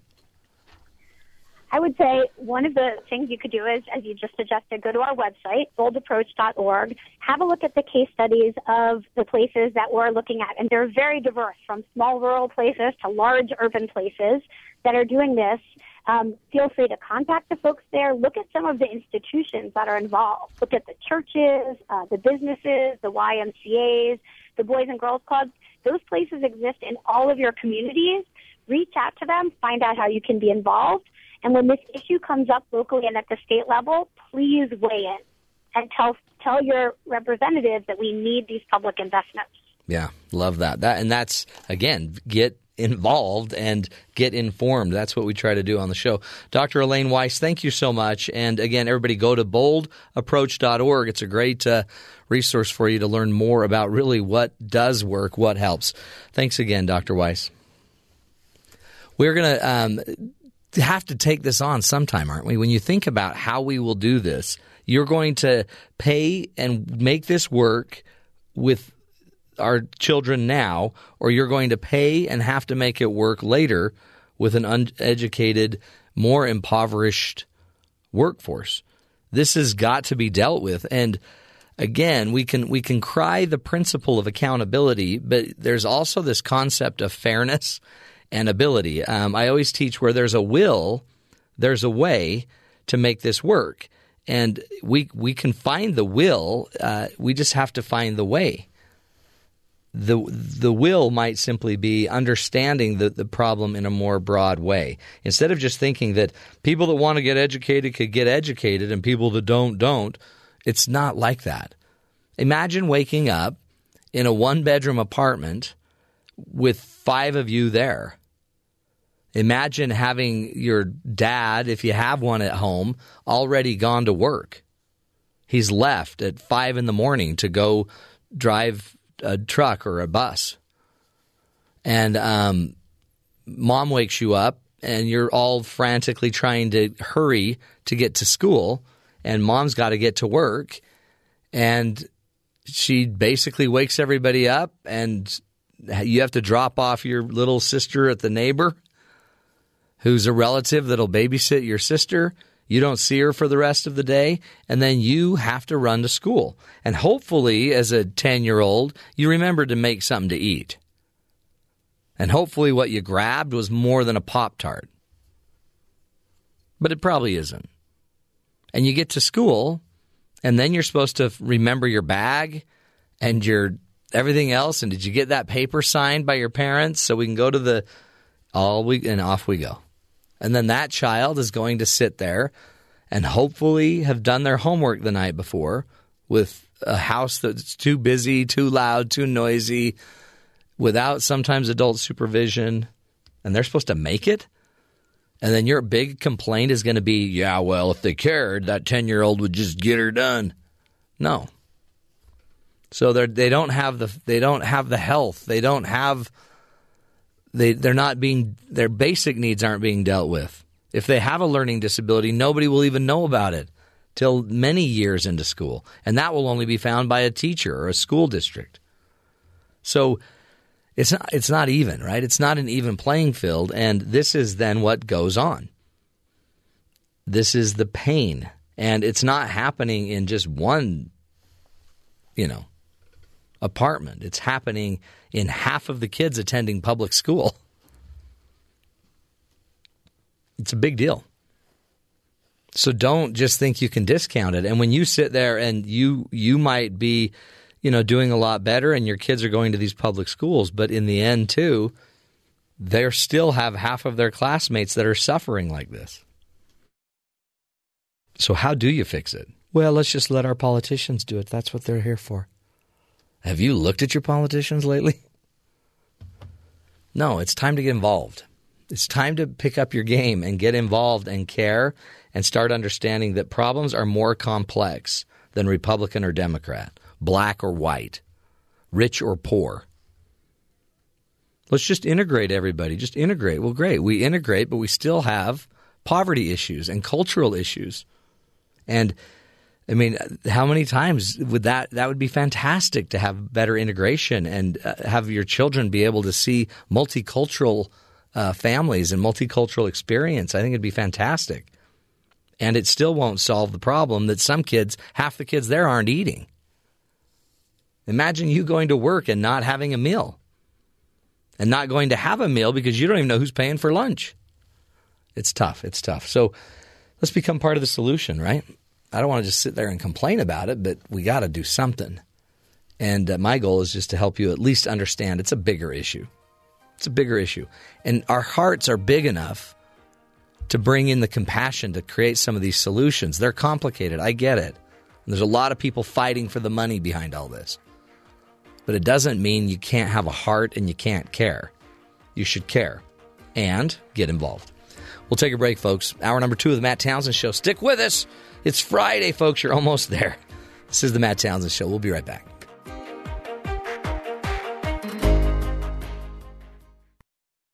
This is the Matt Townsend Show. Your guide on the side. Follow Dr. Matt on Twitter At Dr. Matt Show. Call the show at 1-855-CHAT-BYU. This is the Matt Townsend Show. Dr. Matt Townsend. Now On BYU Radio. BYU Radio. Good morning, everybody. Welcome to the Matt Townsend Show. Dr. Matt here, your coach, your guide on the side. It's Friday, folks. It's Good Friday for those that are keeping score. It's Good Friday. The beginning of Holy Week. No, Holy Week's been going on all week. Oh, I thought it was the beginning. No, there's been Holy Wednesday, and I just haven't brought those up. Why haven't you brought those up? Good Friday is the one people know about. Then leads into Easter. Holy Thursday would have been good. Those people that have been, I guess, celebrating Lent would be how you term it. They're self-imposed limiting on whatever behavior or habit or whatever they've decided to try to take out of their life that's going to end here in a couple days. And depending what country you're in, you have Jesus' ascension to heaven, Mary's ascension to heaven, right, and several of those. Germany, they brought up, Ben, and you lived there. Germany has laws prohibiting certain acts such as dancing and horse racing on Good Friday. I wasn't allowed to do those as a missionary anyways, so I didn't notice anything. Well, I have actually seen you do both. And at the same time. Yeah, weird. Dancing, horse racing. But not this week. No. Not this week. I appreciate how you pulled that out. Back down. Good job. It's also Waffle Day. The day that you consume that breakfast, sometimes dinner. A pancake with texture. Yeah. Which you made a great point. It holds the great... It has little containers. More syrup. That you can then fill. I remember when I'd eat my Eggos, I would fill up every waffle in, what do you call it, hole? Yeah. Every waffle. Dent? Compartment. Yeah. That's good. It makes them like power-packed with flavor. As you get more than you would on, say, than just a normal pancake. Yeah. You get done, it just sort of slides off the pancake. But with the waffle, it grabs on and holds on to the extra flavor. Yeah. Have you thought this through? In the last couple minutes. I haven't told you guys this. Okay. But True confessions from Dr. Matt Townsend. I have a new app. Okay. That's is it a game? No. Does it have to do with tasing? No. Okay. It is an app that helps me track my sleeping habits. After 2 weeks, you'll find out you don't get enough sleep, and then you can't do anything to change it, and then you move on. I already knew I didn't get enough sleep. That's why I bought the app. Okay. So this app, you turn it on, and then you put it by your pillow, and then it tracks you all night. As you roll around and can't sleep. And as I've been and using it sends it to the NSA. Oh, great. Now the NSA knows how I'm sleeping. We know the best time to arrest Matt Townsend. My wife doesn't even know how I'm sleeping. What information have you gleaned from this app? This is what I've gleaned. Now, I'm disappointed because last night I had, for the first time in a long time during the week, I had an 8-hour night of sleeping, 8 hours. And yet somehow it got turned off in the middle of the night. I think... Did you roll over on it? I did, because I woke up and it was covered in drool. Oh, that's gross. But at least you have a screen protector. Did it short circuit? Or? No, it just, I don't know what happened. But this is what I've learned. My sleep for the 2 nights it was tracking, 89% efficient. Okay. Have no idea what that means. Your sleep is 89% efficient. What does that mean? It means I am the healthiest human ever known to man. There you go. My first time I did it was 90%. Last night I felt very efficient. I didn't wake up half as much. I also didn't have a late meal, so I've been tracking when I eat because that impacts my sleep. And I've been tracking the beverage consumption because that seriously impacts how much I sleep because I got an old man bladder. Thanks for explaining. I think we all got it. But here's the deal. I actually sleep. I get sleep when I focus on it. Well, yeah, you're trying to impress the app. Yeah. You don't want to report and then get a bad grade. You're like, oh. And I've been tracking my food lately too. And when I track it, amazingly, I watch it more. Me too. So I actually lose weight if I track my food. Yeah, I do too. On another note, I hate tracking my food. Oh, I hate it. But it's my new. I'm going to make it a habit, and I'm going to figure out what happened last night because it didn't track, and it makes me mad because I would have nailed last night, and it won't let me just go enter it in. So if you get 100%, are you going to stay up later? Absolutely. That means party on the weekend. No. So then on the weekend, I'm going to sleep 10 hours because I never do that. I sleep better when I'm exhausted. Yeah, a lot of people do. So I stay up later, and I already get up kind of early. I eat better when I'm starving. There you go.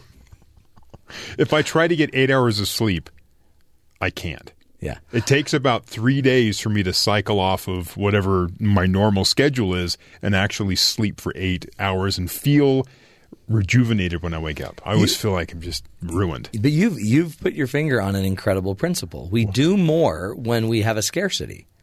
Yeah. Like, people take better care of their hair when they hardly have any.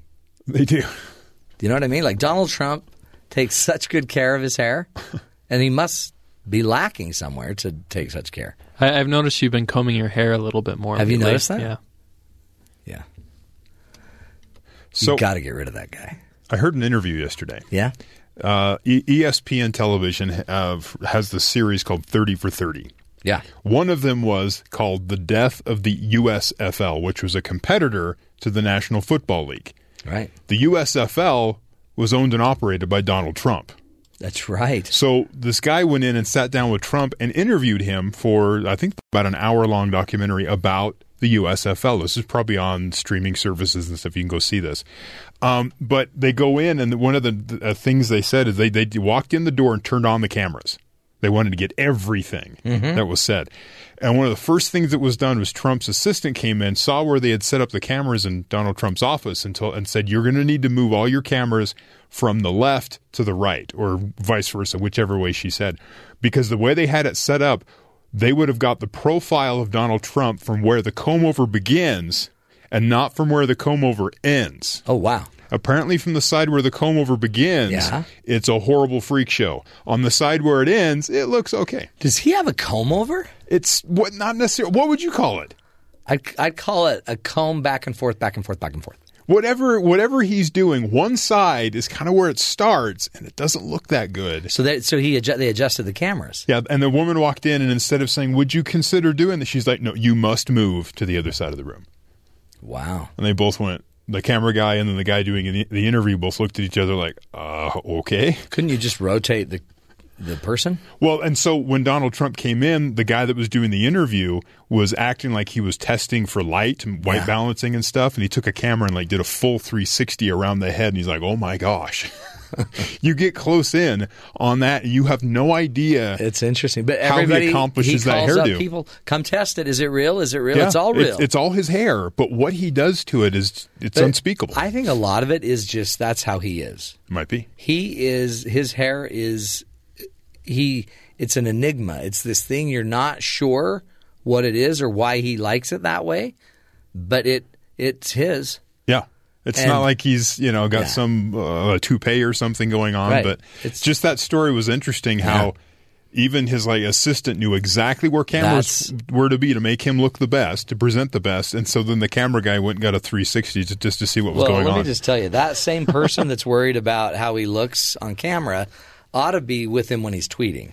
Yes, absolutely. You know what I mean? Little public perception. Just a little guide. Because we're the guide on the side, try to give you great advice. Today, by the way, because it's Friday, we're going to be talking to Rod Gustafson from ParentPreviews.com about some of the upcoming movies that are being released. One, of course, Batman vs. Superman, Dawn of Justice. Dawn of Justice. And My Big Fat Greek Wedding 2. Which what I'm wondering... More fun with Windex. Did the wedding one divorce and now they have to get remarried? No, I think these are like the kids. Okay, good. Yeah. We'll find out from Rod Gustafson. And the Batman v Superman movie also features Wonder Woman, and rumor has it she steals the show. Does she have a lasso of truth? Possibly.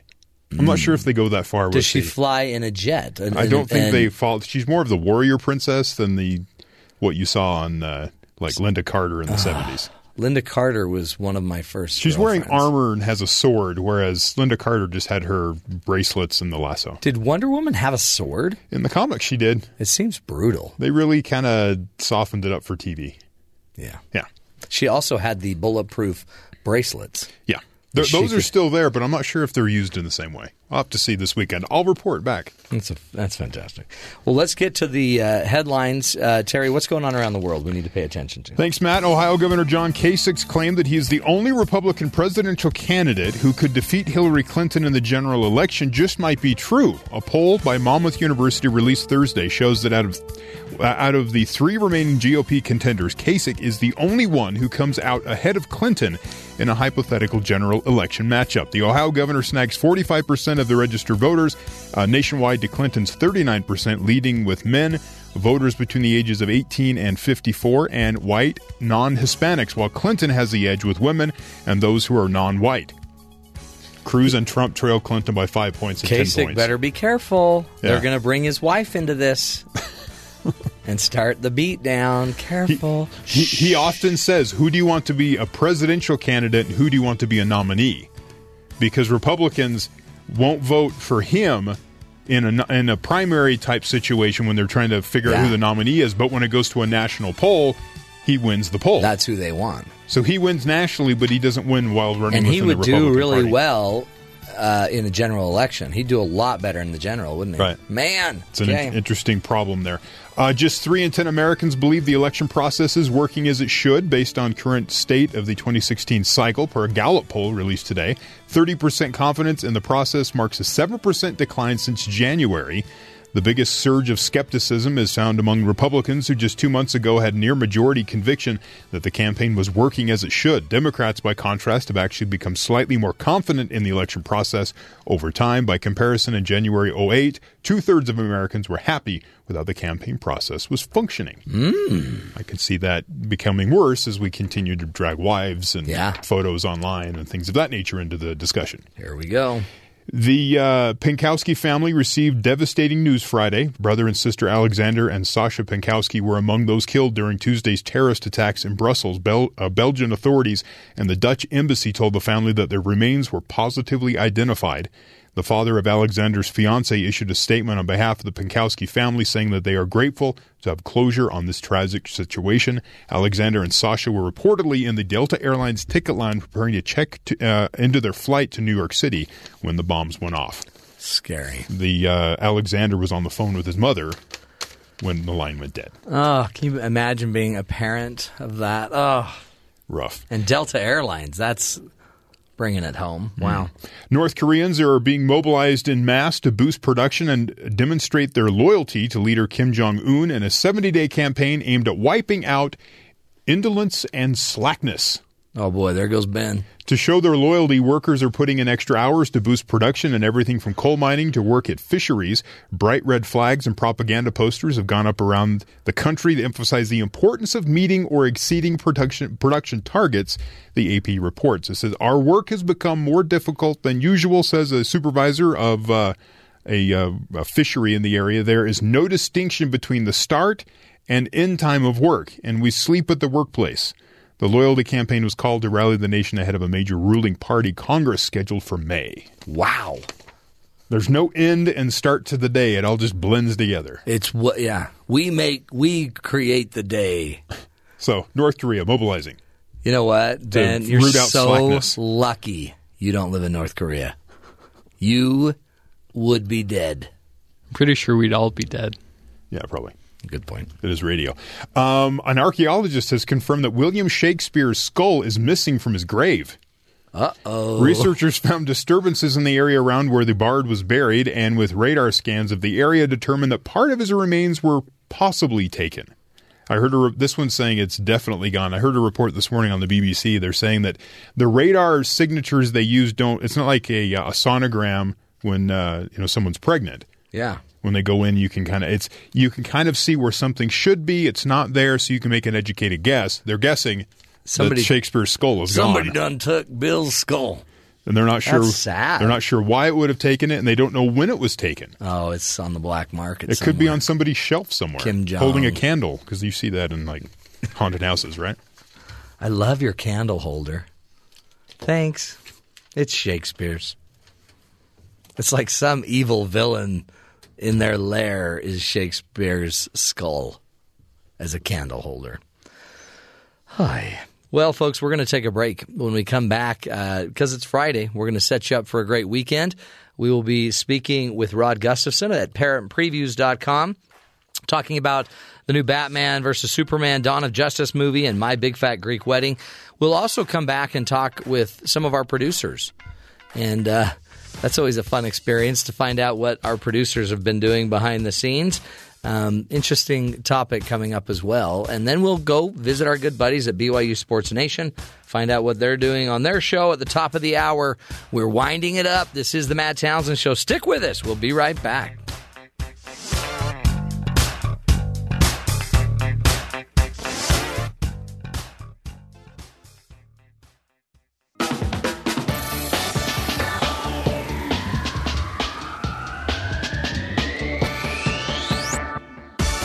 Welcome back, everybody, to the Matt Townsend Show. Because it's Friday, you know, we got to set you up for a good weekend, and there are some movies that are coming out that need to be reviewed. So we like to go to Rod Gustafson from parentpreviews.com.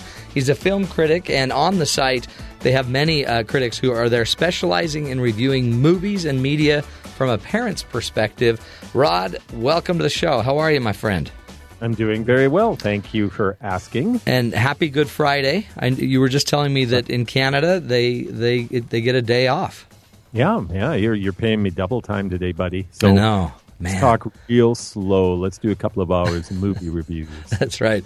And you'll get holiday pay for this one. So coming out this weekend, it seems like a pretty big release, Batman versus Superman. It was so big that my children ended up going to a later movie, and it's a school night. That's how big of a deal this is. Was it worth it? No. Okay. Darn it. Kids, what did they say? Did you? You know what? I didn't stay up. I had to go to bed early because that's my new regimen. Yeah, exactly. You know, this movie had so much buzz and so much hype and so much, wow, you got to go see it. And you always get a little concerned when that happens. So Batman versus Superman, let me just lay it out for some people who are like me and really know nothing about comics. I'll tell you everything I know about comics. This is part of the DC Comics books, okay? That's Batman, Batman and Superman belong to the DC group, and we have been very accustomed to seeing characters from the Marvel group. Okay.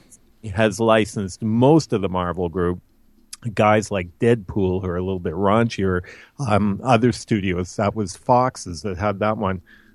Sorry, the bad morning in my throat. But these guys are from DC Comics, and DC Comics tend to be just a little bit darker. And we've seen that with Batman, especially in some of the Batman movies that have come out, not so much with Superman.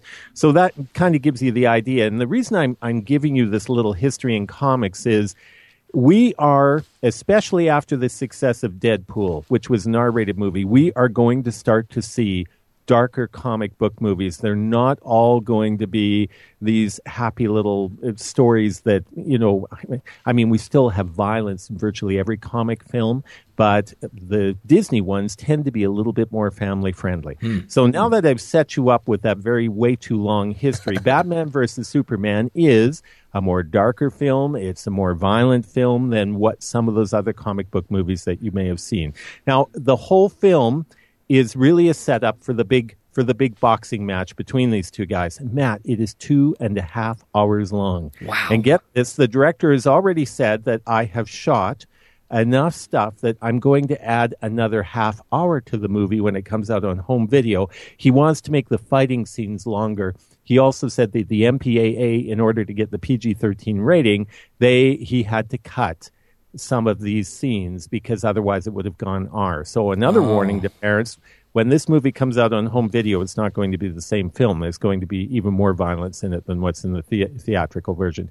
And the theatrical version is fairly violent, not as violent as some other superhero movies I've seen, like Batman's The Dark Knight a few years ago really set the bar for me for probably the most violent PG-13 movie I've seen. So this one's not up there, but still a big warning to parents about this. Wow. So that's a lot of... I mean, it does. Some of those Batman ones were so much darker, and I wonder. Now I really want to talk to my kids, my teens, and find out what did you think. But what rating did you give that? What grade? Did you give that? We gave the B-. You know, Matt, it's certainly this is not a movie that 8-year-olds should be going to. But if you have older teens, 15, 16, and over, maybe even 14, depending how comfortable you are with the violence, you're probably okay with this film. Relative to many other PG-13 movies, it's probably in the upper middle for violence. Very few profanities in this film. The only downside was we hear the term of Jesus Christ being used 3 times as expletives, which is becoming unusual in Hollywood movies. I've noticed over the past decade they're becoming a little more sensitive to that, which I appreciate.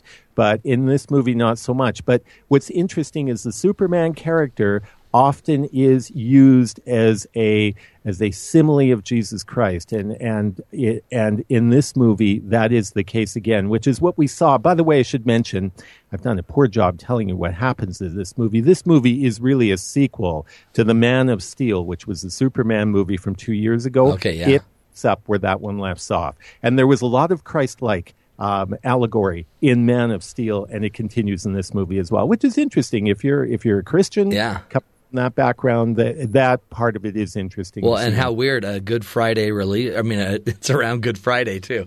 It's just interesting. And I don't think that's a coincidence. I think that the marketing guys were on top of that one as well. And really quickly, give us a rundown on My Big Fat Greek Wedding too. Yeah, it's kind of hard for some of us to remember the first My Big Fat Greek Wedding. That takes us back to 2002. This one really is a Greek party on wheels. It's very fun. The biggest concern for parents in this film is going to be sexual innuendo in the first half of the movie. It's all verbal innuendo. There is one little short scene of a married couple who this picks up with the same couple who got married in the first movie, Tula and Ian, and now they're kind of in their midlife. They've got a teenage daughter who's off to college, and her parents have discovered they aren't really married. Their wedding certificate was never signed by the priest. That's why we're going to have another wedding. Anyhow, the couple in the middle, they are looking for just some way that they can get a few moments together, and so there's a tiny little moment of sexuality between the two of them, between a married couple, which is unusual in movies. It's pretty brief, no nudity or anything. So those are really your biggest concerns in this film. This film, the good parts, it celebrates family in a huge way. It celebrates marriage in a big way, and the faith and religion that goes along with that as well. Those are all the good parts. And what grade did you give that? B grade on My Big Fat Wedding too. Again, this is probably a great mom and dad date movie. I don't know that many kids are going to want to go see this, but I think a lot of parents will enjoy it. That's great. And plus, it'll just bring back the good old days, the nostalgia. Yes. Yeah, it really does. The first one did so well, and I hope this one does too. The critics aren't liking either of these movies that we're talking about today, but the audiences are liking them. That's what the test scores are showing. So it should be interesting seeing what the box office looks like. Rod, great stuff as usual. Appreciate your insight. Again, everybody go to parentpreviews.com where you can read the entire review, plus great dialogue and discussion notes and topics that you can look at as well. They're doing great work there with Rod and his people at parentpreviews.com. Folks, we'll take a break, come back, be visiting with our producers.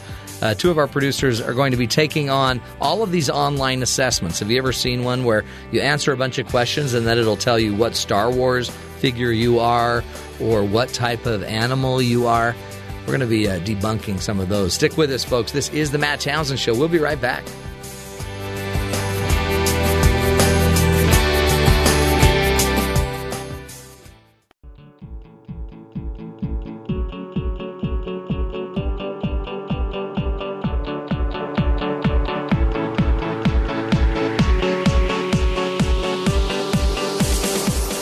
Welcome back, everybody, to the Matt Townsend Show. In studio, two of the greatest producers this week from the Matt Townsend Show in the Meet the Producers segment. Our good friends Lizz Miller joining us and Carol Darling. I kind of want that on a plaque. Best producers this week. Like ... You are week. the best producers from the Matt Townsend Show that we've had on the show this week. Wow. Thank you. Because behind the scenes, we have thousands of producers. Little minions. And you two are the two that made it on the show this week. And you're here to teach me every week. You're here to bring me new light, to teach me new information that I didn't know about. Exactly. And this week we're here to answer the questions of, who are you? Why are you here? Wow. And can we pinpoint your accent based on these 6 questions? Wow. What is that? Science. It is science rules. It sounds like weird science. You're going to pinpoint my accent by just asking a few questions? Well, we aren't, but Okay. a lot of people do this. So there's just this trend of personality quizzes going on these days, and we found it interesting that we don't know who we are. We don't know which Disney princess we are. I've We need a seen test these. to tell us these. who we are. Like somebody will post it on Facebook, and all of a sudden, do you want to find out what vegetable you are? And Exactly. I do every time. Oh, I know feel what like a vegetable you are. cucumber, but You're an I eggplant. thought it was kale. You are kale. Yeah. What the that's true. kale? Drives me crazy how much kale you eat. I know. Just crunching kale all day. By her name true, is baked. Kaylee.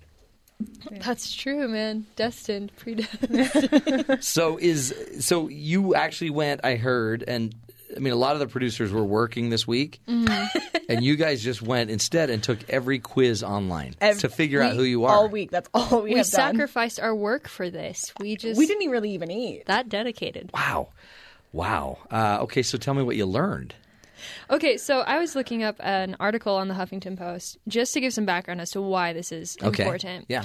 And they said that the theory of narrative psychology is that humans make sense of their lives by organizing events into stories that fit together and make kind of our own biographies. Okay. So we're trying to create our own story, and as we post these quizzes, we're trying to validate it with other people. Like, do you really see me as Snow White, or am I perhaps the evil queen? I don't know. I feel like I'm this person, but what if I'm not? And we're Wow. seeking this validation. Hold on. So that's weird. Yes, it is. Like, wouldn't you rather just seek your own validation for being who you just are? This is who we are. But you're Yeah. not Snow White. But like Snow White, I think part of it too is she has a fully developed narrative. Is you know her beginning, middle, and end. But for you, you don't know your end. You're just kind of Hold on. plunking along. But So you Snow can White pick somebody and you're was like, this is hanging my out- future, this is what I have. And Yeah. it's something you can hold on to. But Snow White's like hanging out with a bunch of like men. Doesn't that sound great? Well, for some. But there were 7 men, right? Yep. A lot to choose from. And they were kind of socially rejected. They lived in a Not little... amongst themselves, and at that point, they're the majority, aren't they? Yeah. Yeah. Wow. I think this explains... I want to take that quiz again. I think I want to be Snow White. So did you already take the quiz? Do you know if you are Snow White? Yeah, we took a bunch of quizzes. We found out what princess we are, what Star Wars character we are. We already knew our Harry Potter houses because we're kind of freaks like that. we're We found awesome. out what cookie we are, and then What the kind emoji. of cookie are you? I am a coconut macaroon. Totally. Right? just see can that? see it. Well, the coconut part, for sure. Well, I always smell like coconut. Yeah. Which is so weird. Yeah, but And what kind of cookie were you, Lizzie? I was double chocolate cookie. Which just looks gooey. yeah. That's I'm good. gooey. That's a good cookie. No, but Liz and I were like taking these, and we're like, yeah, that makes sense. Okay, Like, oh, okay, I can see I found that. out I was Kylo Ren and from Slytherin, and she's You're- Rey and from Gryffindor. So you're Rey. Who's Rey? She awakens. Okay. She's the girl And with like, the Kylo 3 Ren bones. is the new Dark Force. But is he Essentially. really? Is Right. he really? He's just. I think he's It's just this misunderstood, battle with good and evil inside him. which Well- is the constant battle in my life. You know, it's true. Wow, Carol. But you can do it. Carol Just keep or eating those Kylo Ren? macarons. They both go together. Yeah. Okay, so so you're just trying to basically create your own identity, your own narrative. Through these tests. Yeah, by identifying with it, I am Rey and Belle and a Gryffindor and a double chocolate chip cookie and the dancing twins emoji. And I feel like that will lead me Yeah. down the path. And We're- every decision for me is based off of the fact that I'm Jasmine, Kylo Ren from Slytherin, a coconut macaroon, and the monkey emoji. Totally. We should That nailed we you. should have we should live this next week that way. But We should. we should. Matt, okay, you should can join I- us in this adventure. Just as a highly trained professional. I don't think any of this is going to help you. Okay, now you're just not a believer because you haven't done it yet. And that's the next step. Yep. We're going to have you take a test. Okay. What am I going to do? So we're going to find out my identity let's so find- that I can then create a narrative around it. Exactly. Indeed. Okay. This will be So now you'll know how to live your life. All the rest because of before it. you've been doing it wrong. No, sorry. Apparently, Without I've this been knowledge, doing it wrong. This is the greatest model and example for you now. This you is can a base turning point. decisions. Okay, so I'm going to take the Star Wars one. Is that the one I'm going to take? Yeah. No, this is I think the that's classic one. This is just the classic for everyone Star listening. Wars, Classic right. Star Wars. So none of the new characters in there. Okay, so I don't understand. Oh, okay. So first question, a long time ago in a galaxy far, far away, pick a Bond film. I just pick any Bond film. Well, the one what that are the speaks options? to you. Well, they all speak to me. To your heart. Listen to your heart when it's calling for you. Get some techno. Yeah. Should beatbox in the background. I'm going to go with... I took a personality test. Okay. I'm no good at that. Oh, really? I told Next you you're one, not going to pick beatbox. a social network that speaks to me. Yeah. Which one speaks to you? Just the one that makes me the most money, if you know what I'm saying. What was your favorite subject in school? None of the above. Well, that's unfortunate. Clearly, you have to change. Boy. Maybe she should take the quiz first that tells him what subject he's best at. Oh, yeah, and then you could use that one. Yeah. Pick a cool color. Ooh. Roy G. Biv.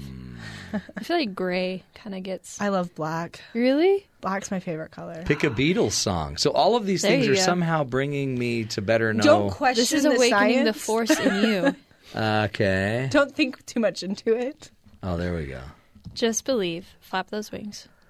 What is your ideal first date? Going for a drive, a nice walk through the woods, watching a foreign language film, I don't know what I'd pick. shooting womp rats in Shooting your womp T16. Oh, this is great. What do we think Matt's going to be? Picking a Breaking Bad character. Since we could also kind of create his narrative. That's true. I mean, it is kind of like a crowdsourcing. I think he's going to thinking. get Princess Leia. Princess Leia. Holy cow! It nailed my. it. It nailed it. Who are Who are you? Really? I'm Luke Skywalker. Oh. Whoa. Wow. Dude. Those are some big shoes to fill. Yeah. See, now you have this pressure and this expectation to live up to. Oh, well, yeah. Do you think you can do it? So now I'm not only one of the hottest guys in the series, but I also kissed my sister. And you live on a rock in the middle of nowhere for That's true. a number of years. But you did not age well. No, he aged all right. You just got to watch out for your left hand or your right hand. Which one does he get? You're asking the wrong person. Well, let's ask Terry. I'm sure Terry knows. I did kill my dad, too. Terry just brought that up. That's kind of rude. That doesn't feel right. Yeah, okay. So now that I know this, I write a narrative for the rest of my life? Yeah. Yeah, I think this is a bunch of hooey. That's a long... Maybe you just haven't done it enough. Well, apparently you guys have done it too much. You spent days doing this. We didn't even tell you half of the results Yeah. of we the did tests take a that few we took. others. Like, it told you when you're going to be in your next relationship. And what or cat you are. No, what personality you have based on Yeah. what you choose. Yeah. You know what? I think this explains a lot. Mm-hmm. Terry, we can't have them work together anymore. Well, Liz is graduating, and I may have to quit if that happens. So. See, Liz is graduating because she hadn't met you yet. Well, I'm graduating because I got Belle. Yeah, Belle's a reader. I'm just looking for a guy to take me on a ride. So it seems, On the magic man! So it carpet. seems like overall we all agree that this is the biggest waste of space and time, and that we shouldn't forward these on ever. I Do we all don't think agree that on was that? the conclusion. I don't know if that's the conclusion we drew. Yeah, I think Okay. they're important and they help us to become more well-rounded and self-aware individuals. That's good. Okay. I'm going to feel like I'm eating myself every time I eat a double chocolate chip now. I can't eat cookies, but I'll know what I'm missing myself. Well, we appreciate you, Double Fudge, and you, Miss Macaroon, Thank you. for your great work. You, Liz Mr. Miller and Walker. Carol Kaylee. What's that guy's name? Kylo Ren. Thank you. Darling. A.K.A. Kaylee Bebop Daines. Interesting. Folks, I'm sorry you had to go through that, but we're trying to teach you things that you need to know. And one thing we now know, don't take any of those online profiles. Just be you. Just be you. And if you'd like to date one of our wonderful producers, give us a call, 1-855-CHAT-BYU, and Someone call so you can date stop them. doing Yeah, this. please. That'd be great. We'll take a break, folks. Come back. Visit our good buddies at BYU Sports Nation. Stick with us. We'll be right back.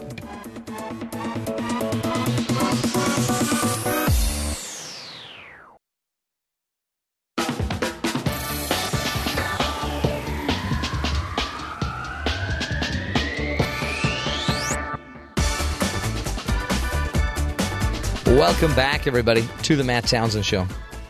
You know, we were going to go visit our good buddies at BYU Sports Nation. I just said that earlier.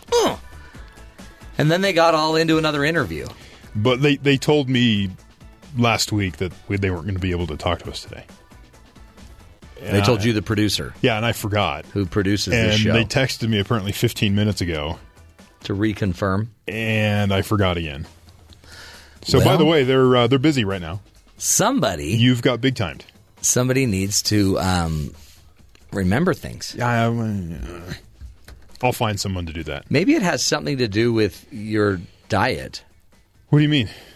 Well, you eat a lot of junk food. Not really. I was talking to Ben. Oh. No, you I just assumed you were talking to me. You're a very healthy eater. You looked at me and said you. So I assumed it was me. So we always like to talk about the food from the ballparks, because this is where they all come out with their brand new crazy ballpark food selections. They're the definition of calorie bombs. Mm-hmm. They will likely make you sick if you finish them. And that's the point. There's supposed to be some sort of an attraction to come to the stadium and eat this monstrosity they created. And this is gross. Will you make Ben quit eating? Please stop. This is like... Please stop. He is the noisiest eater. Have you noticed that? Yeah. Very loud, very loud. Do you know what he was eating right there? A steak? No. Oh. One potato chip. That's gross. Did you even hear a crunch? No. Seriously. I eat potato chips a little bit differently than other people. I would guess so. Apparently. Let me give you some food. I want to know if this is something you'd want at a ballpark. Have you ever had the Punisher? No. It's one of my favorites. Okay. The Punisher is at the Braves park. Rib meat slathered in Monster Energy drink infused barbecue sauce. Right? So it gives you energy. Did they just grab some random things and infuse? Is that the new term? You can now infuse coating? stuff. Yeah. Okay. Infusion. And it's like a pulled pork sandwich. Yep. It's a pulled pork sandwich infused with high octane energy drink. Okay. Doesn't that sound good? I don't know. A lot of those energy drinks kind of taste like a mix of cough syrup and hairspray. Texas has a really cool shish kebab, a 12-inch skewer with fresh donut holes and fried chicken drizzled with sweet and spicy buffalo sauce. Oh. Doesn't that sound good? Artery clogging goodness. Oh, and then you just take the skewer off and you can just eat everyone one at a time. I guess. That's like chicken and waffles. It is. I mean, because today's waffle day. Today's waffle day. So we're trying to honor. Grab a waffle. The Diamondbacks have a cheeseburger dog. Okay. It's a hot dog made of char-grilled hamburger. And they've been ground up and mixed with chopped smoked bacon, green onion, cheddar cheese. Then they are breaded with milk and flour, deep fried, and served on a hot dog bun. And a secret sauce. It's just a hot dog. Or a sausage or whatever you want to call it, but it looks appetizing. It's a char-grilled hamburger. Well, it's a hamburger. In a hot dog shape. It's a cheeseburger dog. Yeah, baby. Doesn't that look good? Kansas City Royals will be featuring the Champions Alley Dog, which is a bacon-wrapped, tempura-battered hot dog with sweet slaw and chipotle ketchup on a pretzel bun. Wow. That sounds so good. Not as good as the tater tot chop. Tater tot chop, which is basically tater tots like smothered in cheese and onions and everything that makes something good. Plus, it's included a Coca-Cola infused ketchup. What does that mean? Coca-Cola, is it watery? How do you infuse ketchup? You infuse it. You inject it and you fuse it to the biochemical nature of the ketchup. So you don't know. Exactly. You have no idea what that means. Okay. Anytime, though, anybody said, hey, Matt, do you want to be infused? I always say no. Okay. Rules to live by. It sounds very painful. So apparently they're now infusing things. I think it's where they make it, I guess they let it soak and maybe through pressure cooker infuse it into the meat. Okay. I don't know. Maybe. I don't know how you infuse Coke into ketchup. I think so it's technical. Okay. It's just what we do in the kitchen. Have you ever heard of a flux capacitor? Yes, I have. I've seen one in action before. So you use that. It was on a movie, but no, this is the kitchen version. The kitchen flux capacitor? Okay. It's by Whirlpool. Is it connected to Mr. Fusion? Okay. Yep. All right. You can also say hello to this one. Makes my heart race. The Atlanta Braves have Burgeriza, which I used to have a Burgeriza. Okay. And then a little penicillin got right rid of it. Burgeriza is where you have a burger. Condition of the pancreas, right? Between two pizzas. So it's a pizza pie. Yeah. And a burger in between. So it's about it's a regular sized plate, maybe 2 8 or 9 inch pizzas. Yeah, it looks like about a personal size. I guess you'd call it a personal size. Yeah, pizza. maybe that's a 6 inch, and then it's not a medium or something. Not even a small. So you're really going to have 2 pizzas and a hamburger. And a burger the size. Now, if you think of a hamburger patty that's even like 6 inches in diameter, that is a large sandwich you're eating. That's there. huge. You're going to waddle out the door. You're not going to walk. I have a feeling you're actually going to be taken out the door in an ambulance and on a gurney. Oof. If you're lucky. You don't need breakfast in the morning. You're okay. I feel like it'd be worth it, though. No doubt. I'm not. Totally. Oh yeah, absolutely. I mean, if you're going to die, and you can't tell anybody, this is the one because it'll get back to someone who cares, right. and they'll shame you into not eating for 3 days. This is the moneymaker right here. You think so? I think this is the winner. This is the one. The Pirates are going to sell Pittsburgh Pirates. The Pittsburgh Pirates are going to be selling a mac and cheese Cracker Jack hot dog combo, where your hot dog it's not even really like on a bun. It's like on a pita bun. Yeah, well, I think they went to the pita because you needed more real estate to hold all the ingredients. Well, or maybe just because they're more health conscious. Might be. They're probably just trying to low carb, lower the incorporating carb other cultures into their food. That's exactly right. No, that's a Middle Eastern answer. So this one is the Middle Eastern Cracker Jack bomb, which is a hot dog on a pita bread with mac and cheese, that's all American right there. Right. And then Cracker Jack. You just spread American. Cracker Jacks on there. The pita is really more just to celebrate the military away. The melting pot of the United States. I really think it's there simply to hold more ingredients. Yeah, the hot dog bun was the limiter on the dish. If you put the pita, you could get more food in there. Well, and not to nitpick it, but you've got probably a 12 foot long dog. Yeah. And it's hanging out about 3 inches on both sides. Yeah, so it doesn't quite fit. But now you know what your first bite will be. But it's a nice foundation for the mac and cheese covered in Cracker Jacks. You will inevitably choke on because you're eating popcorn while you have a hot dog. If you're going to die, you may as well do it at a ballpark. And the neat thing about all of these ballparks, they all have some way to kill you. They do. It's really their point. That's how you enjoy baseball, is you overeat. America is incredible. We not only will kill you, you will pay us to kill you. One hot dog at a time. The neat thing about the Cracker Jack dog is there's a prize inside. They don't take the prize out of the Cracker Jacks before they... Wow. You have to find it. I think it's actually infused into the hot dog. The prize. They put it in a pressure cooker, right? That's what we just talked about. How did you get that scratch-off tattoo into the hot dog? We infused it. Wow, it's fantastic. It's so sad. On a lighter note, for those of you that want to be more health conscious and just live a healthier, happier life, this to me has Terry written all over it. What?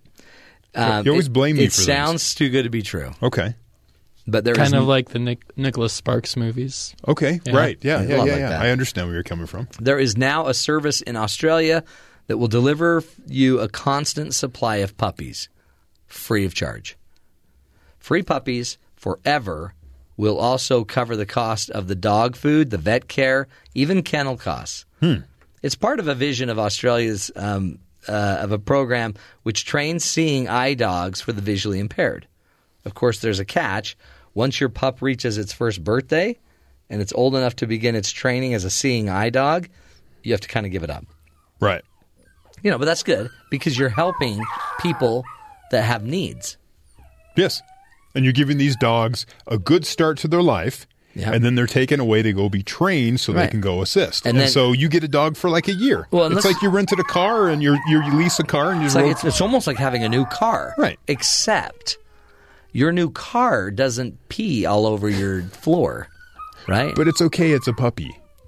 It's the cutest puppy. And he'll come in and be all fluffy and a fluffy soft, puppy. And you'll love that. Isn't that crazy? So when you think about it, I mean, folks, and then you get tired of him and get a new one. There's a very important point here. I mean, I get you're doing it for service, so you must love dogs, but these are untrained animals. Yes. And you're going to have them for a year, training them so that they don't go to the bathroom all over your house or chew up all your furniture, and they'll keep you up at night. And then right when they're to the point that they're trained and truly lovable, I mean, not lovable, you've always loved them, but they can actually go to the bathroom on their own, right? Then you give them away. I think that's in the fine print area of the contract. And then they bring you another one, you got to start the cycle over again. It seems like you'd want to keep one. But you can't. You signed up for this program, and they're going to take it off to be trained. It's not your dog. You're just sort of housing it for a while. Well, those are heroes. Anybody that would do that, they're a hero. And we always like to end the show with another hero. Here's the hero story of the day, wrapping up the week, folks. It's a high school team that saves tenants from an apartment fire. Check this out. Fire officials say that Sitka High School basketball team helped residents escape from a burning Anchorage apartment building that was heavily damaged. The Alaska Dispatch News reports that no injuries were reported in the Wednesday fire, but the Anchorage Fire Department says 25 people have been displaced. The boys' basketball team had been in Anchorage for a state tournament and were on their way to breakfast when Coach Andy Lee says one of the players spotted the blaze. Lee says the players banged on the apartment doors and windows to alert those inside and helped escort nearly a dozen people to safety. Firefighters arrived and were able to extinguish the flames about 45 minutes after the team called for help. The cause of the fire remains under investigation. CBS Anchorage affiliate KTVA-TV reports the blaze was initially a two-arm fire because of the wind pushing on the flames, and the fire marshal, that was there, they were able to contain the fire. But if it wasn't for that team from the Sitka High School basketball team, people maybe could have had more injuries. Could have been a tragedy. So we appreciate and celebrate Sitka High School basketball team. See? And this is why we need to play sports. There's always a hero. There's always a hero there. Folks, that's the show. That is also your week as far as we are concerned. We appreciate you coming along for the ride. We couldn't do the show without you. And remember, we can be found in a variety of places. One, you can go to my Facebook page. Just look up Matt Townsend. Get on my Facebook page. Get all the latest updates. You can also go to iTunes to tune in. You can go to our BYU radio app and download all of our latest shows and forward those on to a friend. You can also look us up on Twitter at Matt Townsend Show. What is it? At Matt Townsend Show. Is on that Twitter? It? Yeah. Dr. Matt Show. Oh, Dr. Matt Show. At Dr. Matt Show. Yeah. That's my show. Don't use Twitter much. Hey, that's it. Until tomorrow, actually until Monday. Make it a great weekend, folks. Take care.